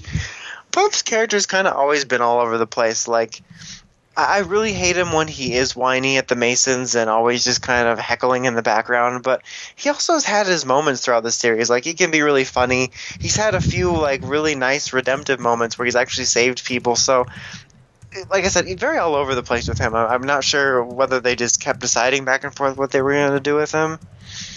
But I'm glad to see that it'll finally probably be resolved next week, one way or the other. Yeah, I like how he shaved his head to further the Breaking Bad joke. Pretty much. Like, it was almost like too campy in a way, and he looks so funny without it. Yeah, I don't like it. I'm like, like, can you change it back? Can you just like pick it up and glue it back on? And and he chose to take Hal. I think he was going to go for Ben, but then he saw Ben practicing lifting cars up with his skitter powers, and he's like, you know what? Maybe I should take him. Failed so hard if he tried to kidnap Ben. I don't know. I think Matt actually probably would have been the easiest choice. Although Hal gets thrown around a lot, but like Matt's like the less experience of all three of them. So, but I guess it's going to be Hal. I don't think he'll die. I don't see that happening right now. On the plus side, if any of them do die, you're like, well, you only had 6 episodes left anyway. Pretty much. And at least it would put an end to that pesky love triangle. That is true. Maggie and Ben could just go fuck all day long. Maggie would be like, well, I'm kind of upset, but at least I can just go be with Ben. I can soothe my spiky desires. And the only other thing that I can think of note that happened was Tom had another little encounter with the original Skitters, and he was trying to ask them who they were or more about them, and they were very dodgy. I think they mentioned something about the greater threat, but it was very quick, and I didn't really understand what they were saying. Like, it was something along the lines of, to them we are. Oh, okay. And that was about all I got from it. So that's kind of a good thing, because like if they were going to go another season, maybe they can introduce the bigger bad of aliens, but to introduce another alien faction that's more evil than the Ishveni with 6 episodes left is kind of ridiculous. And all roads seem to be leading to Washington, D.C. for this storyline going on right now, so hopefully we can get on that as soon as we get done with Pope. Type in about the Pope. I love Pope. R.I.P. Lady Pope. Got a solo funeral that no one else got to go to. Because everyone just thought her name was Lady Pope. They didn't even know her name was Sarah. And what was that like? You want a funeral? Fuck your shovel. I'm like, you just threw the metal part in there. Like, it's not even going to melt. We get all these outbursts. So random. It's like, oh, everything's my fault. Just shoot me in the head right here, right now. And he's just kind of like, no, it's too easy. Like, well, if you're going to do that, I'm not going to do it in front of you. But it was really funny, like I mentioned in the beginning. That's kind of like the audience reaction every time Pope does that. Like, no matter what their plan is, like it's even if it's like a good plan, like he just always heckles from the background. Like, look, I got water from everyone. Suck you, Mason. Suck you. That's gross. That's the real thing. It's going to be some slash fic for Pope and Mason next week. I bet there already is. But, yeah, it's just stuffs. Aliens. Falling skies. Bring back Lexi. Yes, please. This episode confirmed that. Pretty much. Lexi confirmed. Look how many times Tom has died and just waltzed right back into camp. Why can't she be like, hey, just went to the Gap. You know, was shopping. Got my hair did. Got it dyed back. You know, they have a whole salon open there. The rebel groups that aren't us aren't fighting. They're just opening up salons. All right. I think that about covers it for Falling Skies. Now, the sort of main event is Ant-Man. How fucking amazing was that? Ant-Man was a really great movie. I liked it a lot. It was really entertaining in it, and it was so different too, because it was like a superhero heist movie, which was really neat. Like right down to like the sequences where like they would highlight like details of the plan and like planning what they were gonna do, like in heist movies, was really fun. Yeah. It was really cool, and what I really like is I love how it was standalone, but yet still tied to the universe. And I mean, obviously it would be tied to the universe, but like managed to weave itself in some of the larger universe stuff, but while not letting that take over it. Mm-hmm. Like there was some people complaining that it wasn't more involved in like some of the main plots, and I was like, I wouldn't want that. I like to take a break on the MCU, but like the last 2 movies I had a fucking blast with was Ant-Man and Guardians. Both very singled out movies that do tie into the main MCU story for sure, but like at the core they're 2 independent movies, and I've loved both of them Because I like to take a break from it, like especially after Ultron. I don't want to go right into another thing, and these characters, even the ones that are part of the main Avengers storyline, need to go off and have their own chance to shine by themselves. So I love taking a break from that. And I thought this movie was an excellent balance of being weaved into it while being on its own. Like, you know, the references of I like when Hank originally tells Scott about all of this, and he says we should call the Avengers. Mm-hmm. And they cut out one of my favorite lines from the trailer where he goes, "I know it sounds crazy now that I just said it out loud." Or the main scene, which was spoiled by the trailers, which is really annoying because I had no idea it was going to happen. But when they were breaking into what they thought was an old Stark warehouse, it ended up being Avengers headquarters, and he faces off with Falcon. That would have been a huge surprise. It was. I don't know why they did that. It was like days before. Like, it wasn't like this has been in the trailer since the beginning. This was like days. If it was like a week after launch or something, sure, to get people like going, "Hey, look, there's an Avenger guy in this movie. Go see it." But like to do it right before the launch of the movie, it's like that would have been such a great scene to not really be a spoiler. Like, it still was a lot better scene than I thought, for sure. But like the trailers made it seem like the little teasers. I thought it was like near the end of the movie where maybe he tries to recruit him. So it was a little bit of a nice surprise when they were getting ready to do this heist, and he's falling down towards it, and you see the Avengers logo, and you're like, oh shit. So that was kind of a small surprise to it. Yeah. But like it would have been all over a really good surprise. But that didn't stop the scene from being really enjoyable. Of like he won, and I loved all the fights in this movie because of how unique Ant-Man's powers were. They made for some really unique fights, but they were fantastic. Like, I loved the fight with Falcon just for the fact that he was so apologetic throughout the whole thing. Like, he was beating Falcon, I think mainly because his powers were so surprising to Falcon, and he couldn't really figure out how to fight him right away. And I like that he was sitting there defeating him and dismantling his suit and apologizing and saying, like, I'm sure you're a great guy. Like, I loved that. Like, it was really funny. And I loved when he was small and he's like, I don't think he can see me. I can see you. Oh. The humor in this movie was top. It was, like, right from the beginning, Baskin-Robbins knows, and Luis, his friend, he was just fantastic. Like, when he would ask for a breakdown and he started giving the wrong details, like describing like his favorite kind of wine or something, like, oh, that was so fantastic. Or when he showed him the powers and that one guy says, this is the work of gypsies. Just so many funny moments. Or when they arrived at the final battle and they see the cop cars and just back it up, just a little bit, back it up. Like, God, it was so funny. It was just great with all of that. And I guess since I talked about the fight scenes already, just the final fight scene was just amazingly awesome.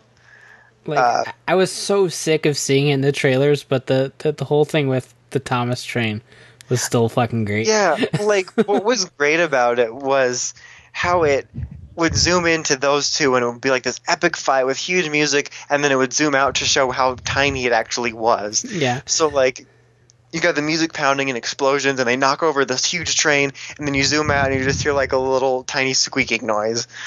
And stuff like the music, he's using the giant discs on the Thomas the Tank, and it going through the house, and it was just so innovative. And when they were in the briefcase, and he says, "I'm gonna," what did he say, "disintegrate you" or something, and it starts playing a song, in the iPod, just the changing sizes and all of that made for some really fun to watch fight scenes. Like, it's just plain fun to watch, whether he was fighting Yellow Jacket or just guards. It was just fun to watch him fight guards. I like when they broke in and he's like, oh, boss man said I need to check this place. He's like, I'm the boss. Oh, just punches him. Pena did a great job in this movie. Like, I want him in more movies. He was great. He needs to be just like George and I were talking. He just needs to be in the Avengers, just like as like their B team, just like just in Civil War, just whatever. Maybe he should join SHIELD. He can just join Coulson's SHIELD. I don't know, like they were really like the Marvel movies always have really good humor, but this one was like especially exceptionally funny with all of that. And I have to say, Bobby Newport makes a great superhero. He does. Like, it's crazy. Like, if you would have told me that the guy from 40-Year-Old Virgin that made the Boner Jams 05 tape or 03 or whatever was going to be a superhero, I would have laughed. Because I really love Paul Rudd. I love all the movies that he's in, and I Love You Man and 40-Year-Old Virgin, and I always liked him as a comedic actor, and so it was like a very surprise casting for me. And that's what Marvel seems to be doing lately with that. Like, I would have never, when I first started watching Parks and Rec, if you told me he was going to be a superhero, and I would have never guessed. Like, it's like I always laugh at that Honest trailer where they're like, lol, we're going to turn him into a sex symbol. Yeah. And I just think that's really funny, and he did a really good job. That he was able to bring some of the humor and delivery that he brings to his comedic roles, but also that he could be more of a serious character. That I really liked him as Scott, and I love the choice that they made with that to go for the second Ant-Man. I mean, they didn't change it so that Hank was never Ant-Man. Yeah, but they handled it great. I really like what they did. Yeah, by making Hank a lot older of a character and going with Scott and like not really dicking around with any of it. Like he was still Ant-Man. He didn't like anyone, so he didn't work with anyone. They still introduced Wasp, both Janet Wasp and Hope Wasp. So yeah, apparently I don't have a ton of information, but I read somewhere that like in the comics, Hope was actually a villain, but I think they might reverse it and have maybe the mom come out of hyperspace at some point in a future movie and be evil. Yeah, maybe. It's just like that's the way. I mean, I think that regardless if they do anything villain-wise, I'm pretty sure the mom's going to come back in a future movie, just based on some of the hints. Be called Queen Bee and because some of the hints they did at it, and the very fact that he was able to come out of it, definitely hinted some kind of return. Whether she's going to be villainous or not, and I assume she might be the same age she was when they went in. Yeah, probably. Time means nothing, so that should be interesting for whatever future. Yeah, I think Ant-Man 2 is going to focus a lot on that because I don't know. I mean, they didn't even announce it yet, but I hope it does well enough to warrant a 2. Yeah, because I heard it didn't do quite as well, which. It's second lowest only to Incredible Hulk. Like, it's so weird because, like, I can see why in a way, because if you don't know that it's in Marvel, you might not, right away know it's a Marvel movie, and it's got kind of a funny name being Ant-Man. But then, like, Guardians of the Galaxy, I guess is a more appealing sounding name, but they seem lesser known than Ant-Man to me. You know what I mean? Yeah. And they did, like, phenomenally. I think it's just one of those... I honestly feel it's a lot to do with names. Like, when you go into a movie like Guardians of the Galaxy, you're like, oh, this is going to be big. It's a fucking galaxy. Yeah. Guardians. This is Ant-Man. This is big. And then you got, like, Ant-Man. It's like, that's not thrilling whatsoever. Yeah. But I hope word of mouth kind of spins it a little bit. Like, not so great of an opening weekend, but have a little bit more longevity, because most of the reviews I've seen and just people's reaction has been extremely positive. Yeah. So I'm hoping more people see that and they're like, hey, maybe this movie isn't stupid after all. Let's go see it. And then it ends up making more money eventually. And it's still releasing in other countries too, I believe.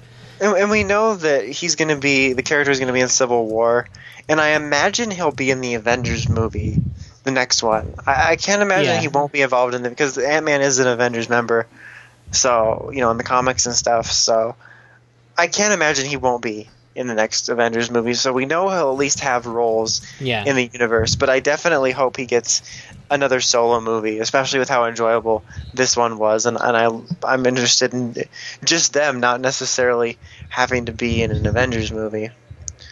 But yeah, I definitely hope so too. It is kind of disappointing it didn't do as well. Like, I really wasn't worried after Guardians did so well, because I would argue that Guardians before the movie was the least known property out of all the Marvel movies. I mean, I guess Ant-Man is too. Maybe it's just my perspective. Because both Ant-Man and Guardians, I merely knew of their existence before I watched Earth's Mightiest Heroes. Yeah. And I left Earth's Mightiest Heroes knowing more about Ant-Man than I did Guardian. Exactly. So maybe that's just my perspective, but Guardians was only in Earth's Mightiest Heroes like twice or something. Yeah. 2 or 3 times. So, like, but they're still probably the 2 least known brands, and like I was very happily surprised at how well Guardians did, and now it's very well known. So yeah. It definitely deserves to do better than it's done. But that didn't take away from like how awesome it was. I'm trying to think of other various talking points throughout it. We got to see new old Howard Stark, and I mentioned before, I actually preferred the second one. I think he looks a lot closer to the way Tony looks. Not that this guy's like a bad actor or anything, it's just... And it seems weird with how like good they do with like consistency to have something like that, where like there was a reason they had to replace him, but to bring him back seems weird and inconsistent. I mean, yeah, the Hulk changed his face, but most people don't even remember the Incredible Hulk's part of the universe.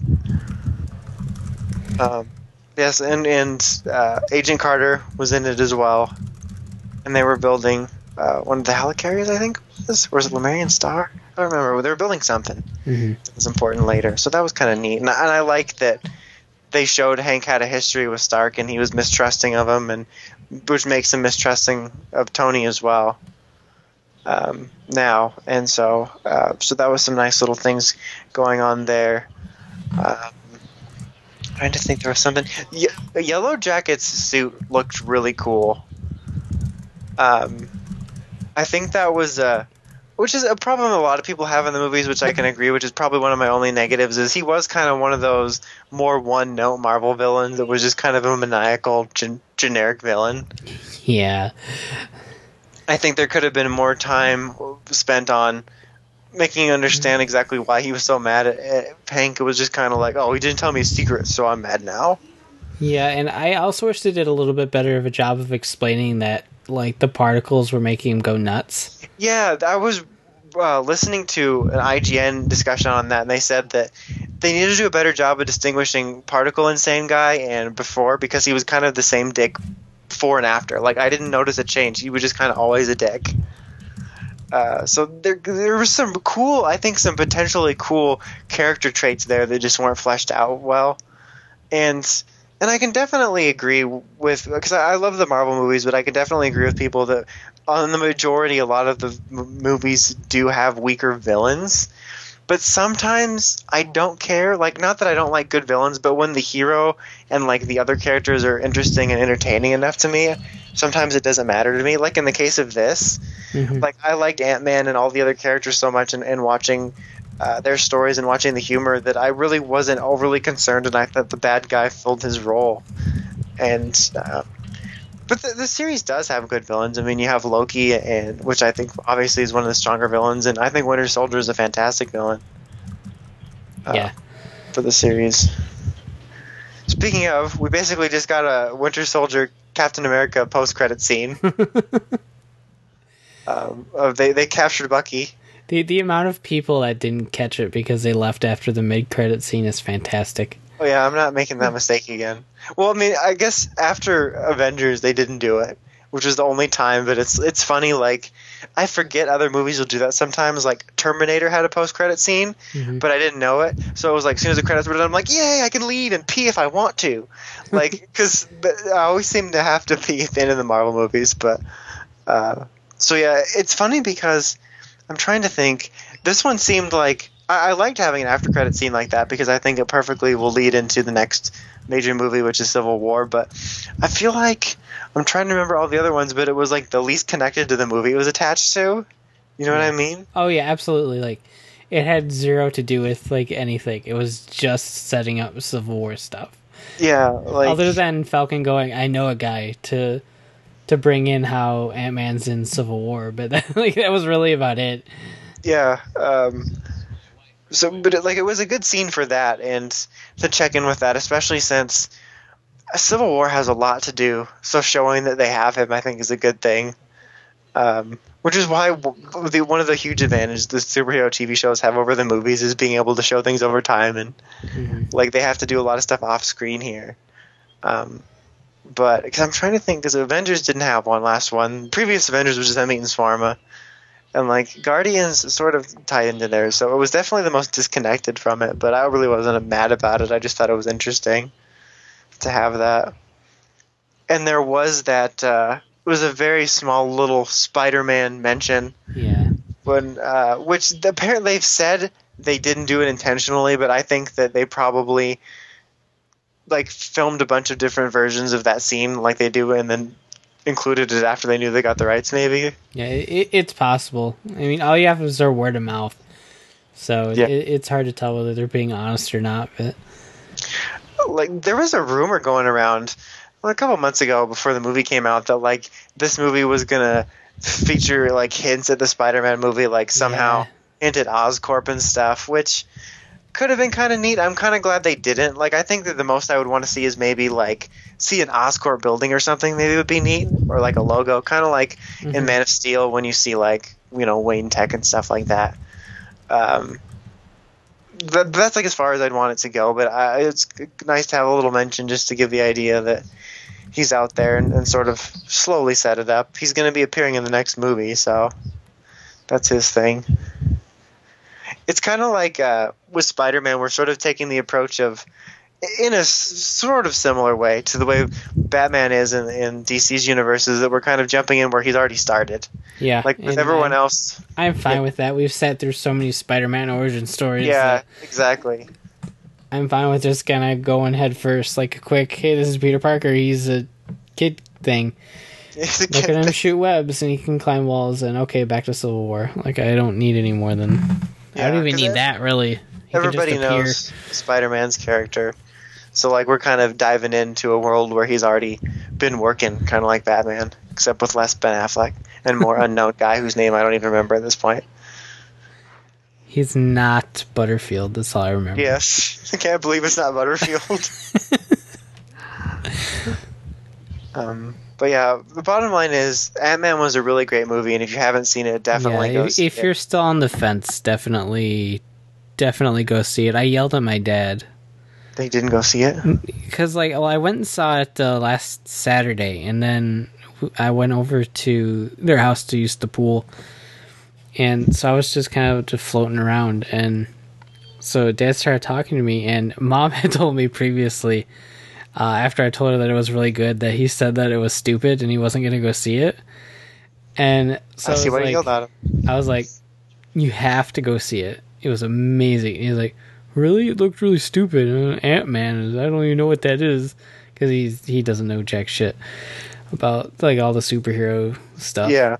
But he goes and watches all the movies. But and so I'm like, no, you have to go see it. I don't know if he has yet or not, but I was like, no, don't be ignorant. You have to. Don't be ignorant, man. This is an important social issue.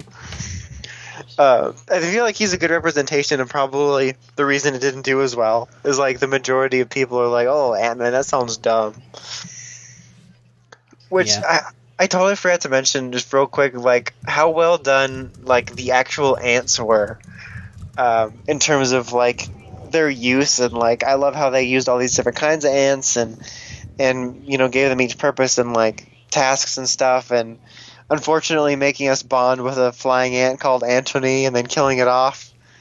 But that was really well done. Like when you just thinking about it, it is kind of some sillier elements to his power, but I thought they handled it very well. And like taking away the ants part, like the idea of a soldier that could shrink and stuff, like the Yellow Jacket guy presented at the beginning, does make sense from a tactical absolutely. standpoint. So I think it's less silly than people think. And I just thought that the way the ants were done was very entertaining and very endearing. R.I.P. Anthony. Yes. The best ant of all time, ensuring that I'll never kill another ant. But like I said, bees are still dead. They're the worst. Yeah. They need to just go back to their home planet. Oh, there it is. All right, so now that we're all done talking about Ant-Man, I think. Wait. Okay, we're done. Okay. I need to think about how to get that last tiny thought in.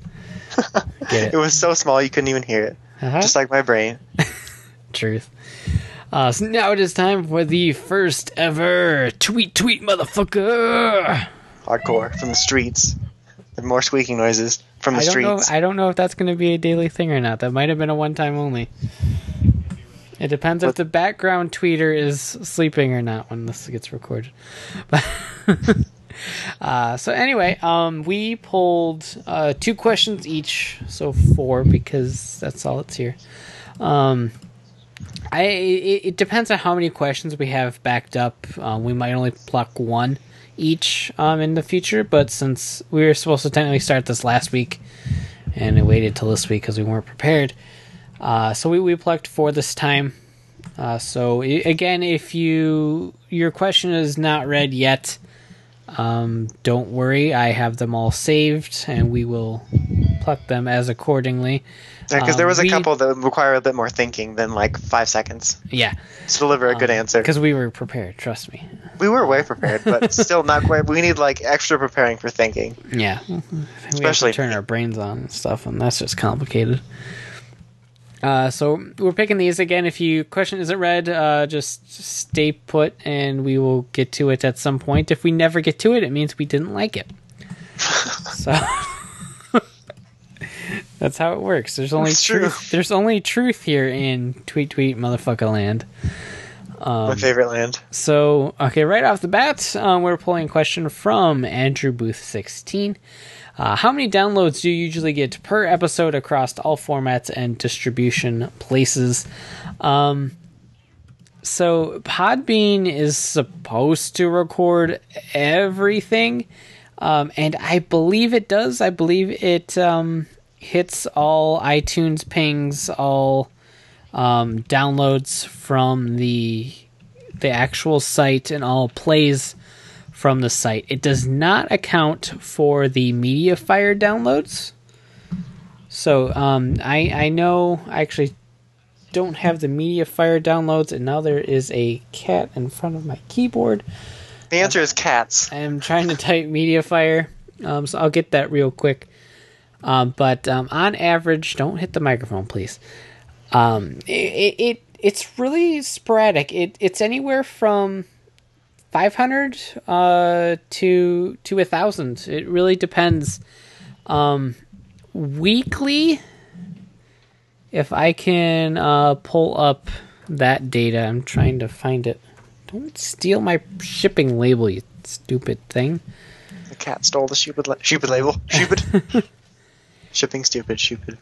The most played episode in the last 3 months, according to Podbean, is season 2 of. She just pulled it right out of the printer, you little thief. She just pulled it right out of the printer. Is my favorite show. Season 6, episode 2. So the one where Aerosol was on, we talked about the Flash finale. That was played 1,055 times in the last 3 months. To me, it's been played for centuries. The season 5 finale is actually the next one that was played that often. So let's see if I can. How many of these are Kiefer though? All of them. Actually, I bet Kiefer has it downloaded and like backed up and cataloged. And manuscripts. How do I look at individual episodes? I don't know. So real quick, just looking at the MediaFire downloads, I'm looking at anywhere between 20 and 40 hits for the MediaFire downloads. So those aren't in the actual episodes, but the Google Analytics, is that what I want? I don't know what I want exactly from this. Top 10 most played episodes. Season 6, episode 10 has been played 339 episodes, 339 times. So you're looking at about 400 plays in a week on average. And then it kind of declines from there as more and more people listen. But so on average, an episode of our over the course of a couple months can get up to 1,000 listens, which doesn't seem right to me, but that's fine. Feels like 10 people. I'll listen. It's the same 10 people listening like 100 times. Makes sense. So that's all it is. So thanks for that. I actually never really talked about our actual statistics numbers. So that was a good question. And now I can't go look at the rest of the fucking questions because a cat's butt is on my keyboard. There we go.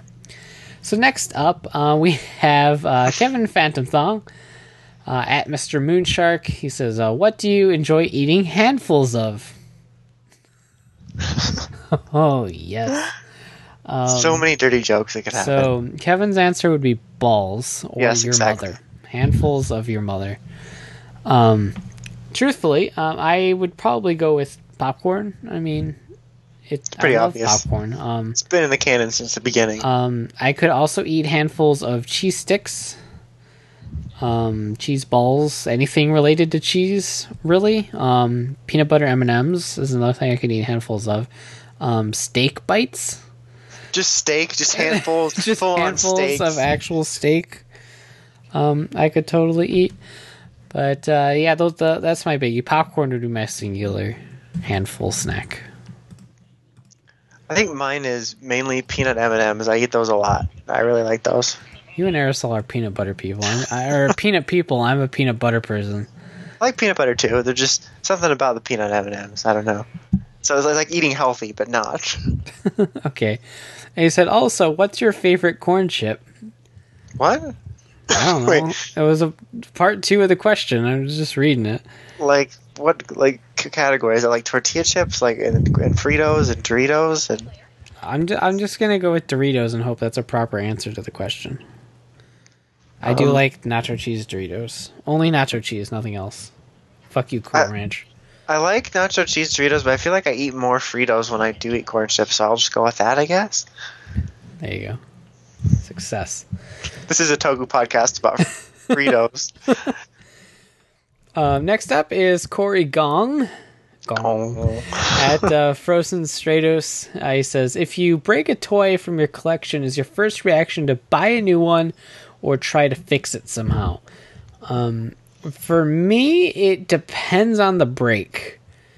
If it's very minor, if it's just like an antenna broke or like a sword broke, or if it's an accessory, I'll just put the accessory away and probably not even try to fix it.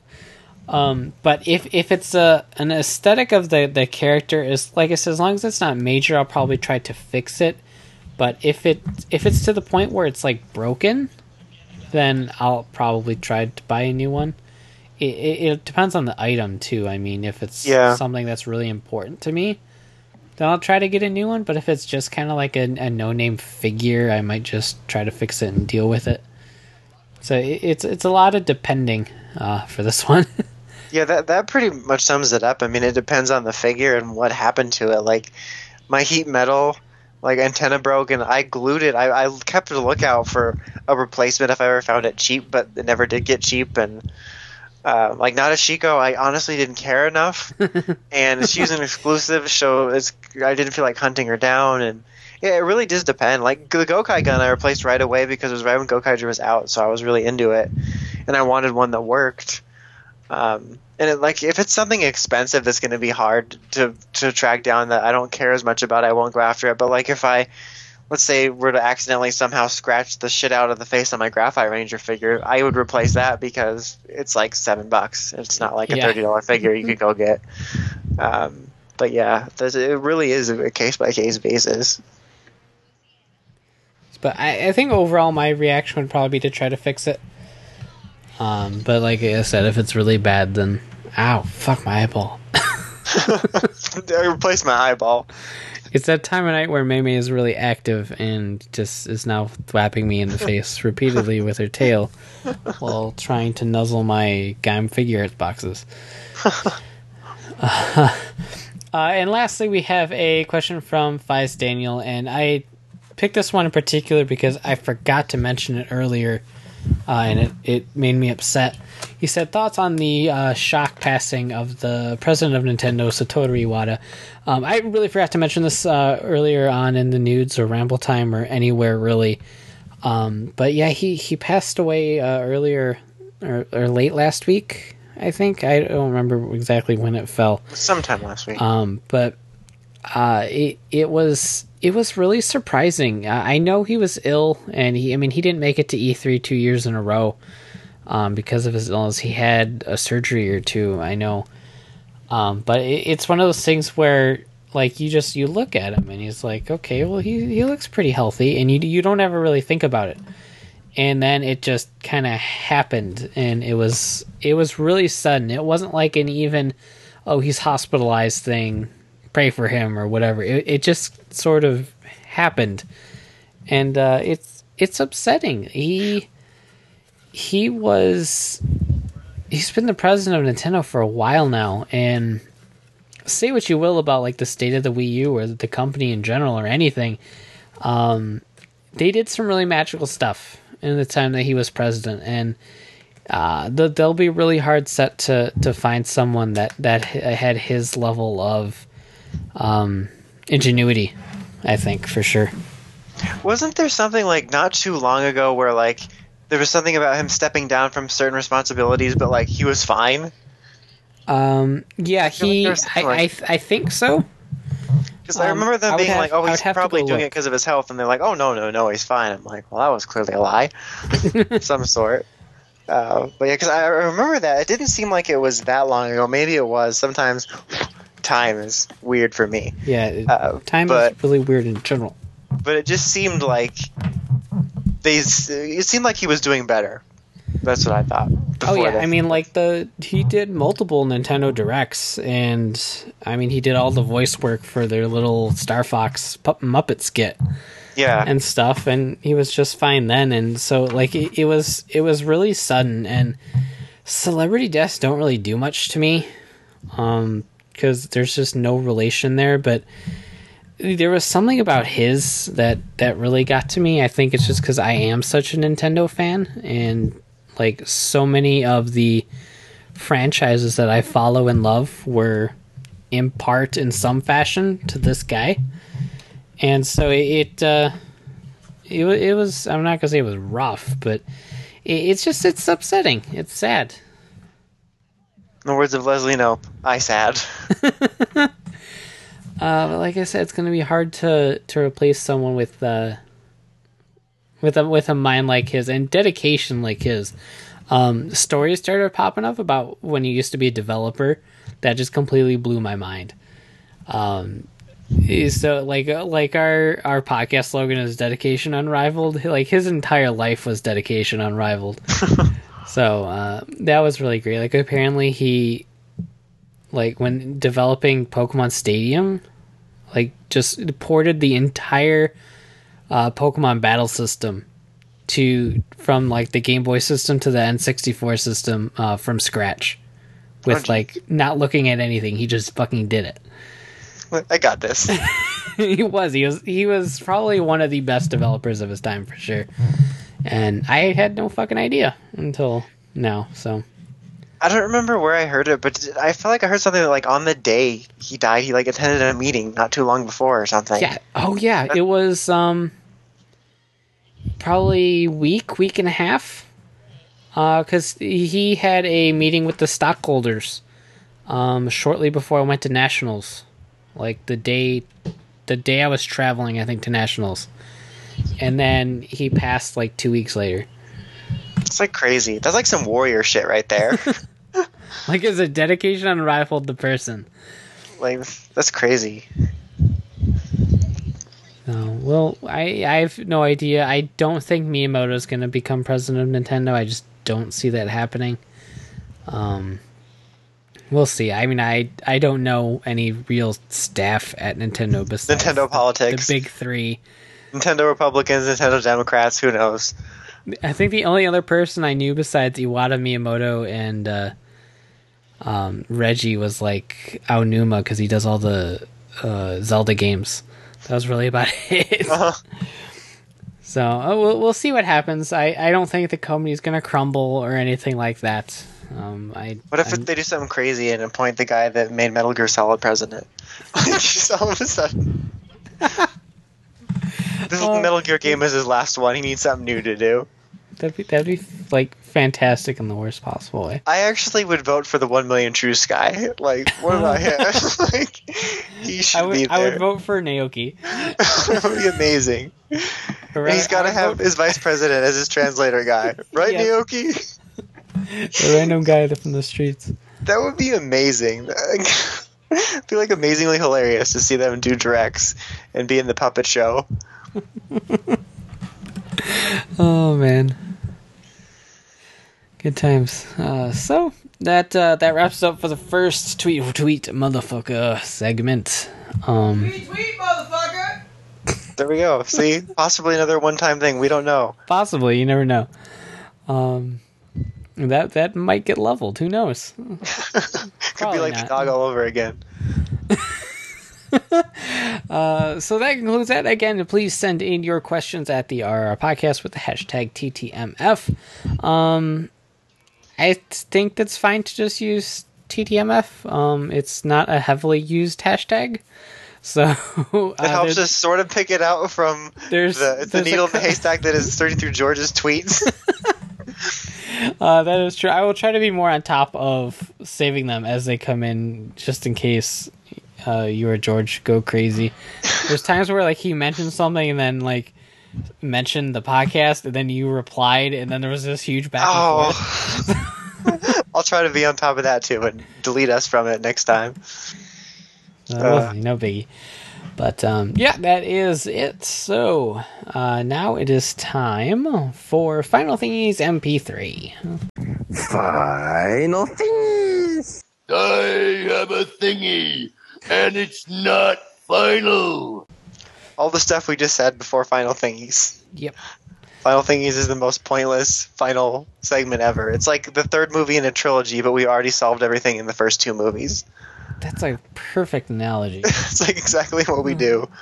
So like Final Thingies used to be relevant. It was hardly ever relevant, really. Is the show even? No. Sometimes. No, even when we're on topic, we're not relevant. I said. Enjoy the scans, people.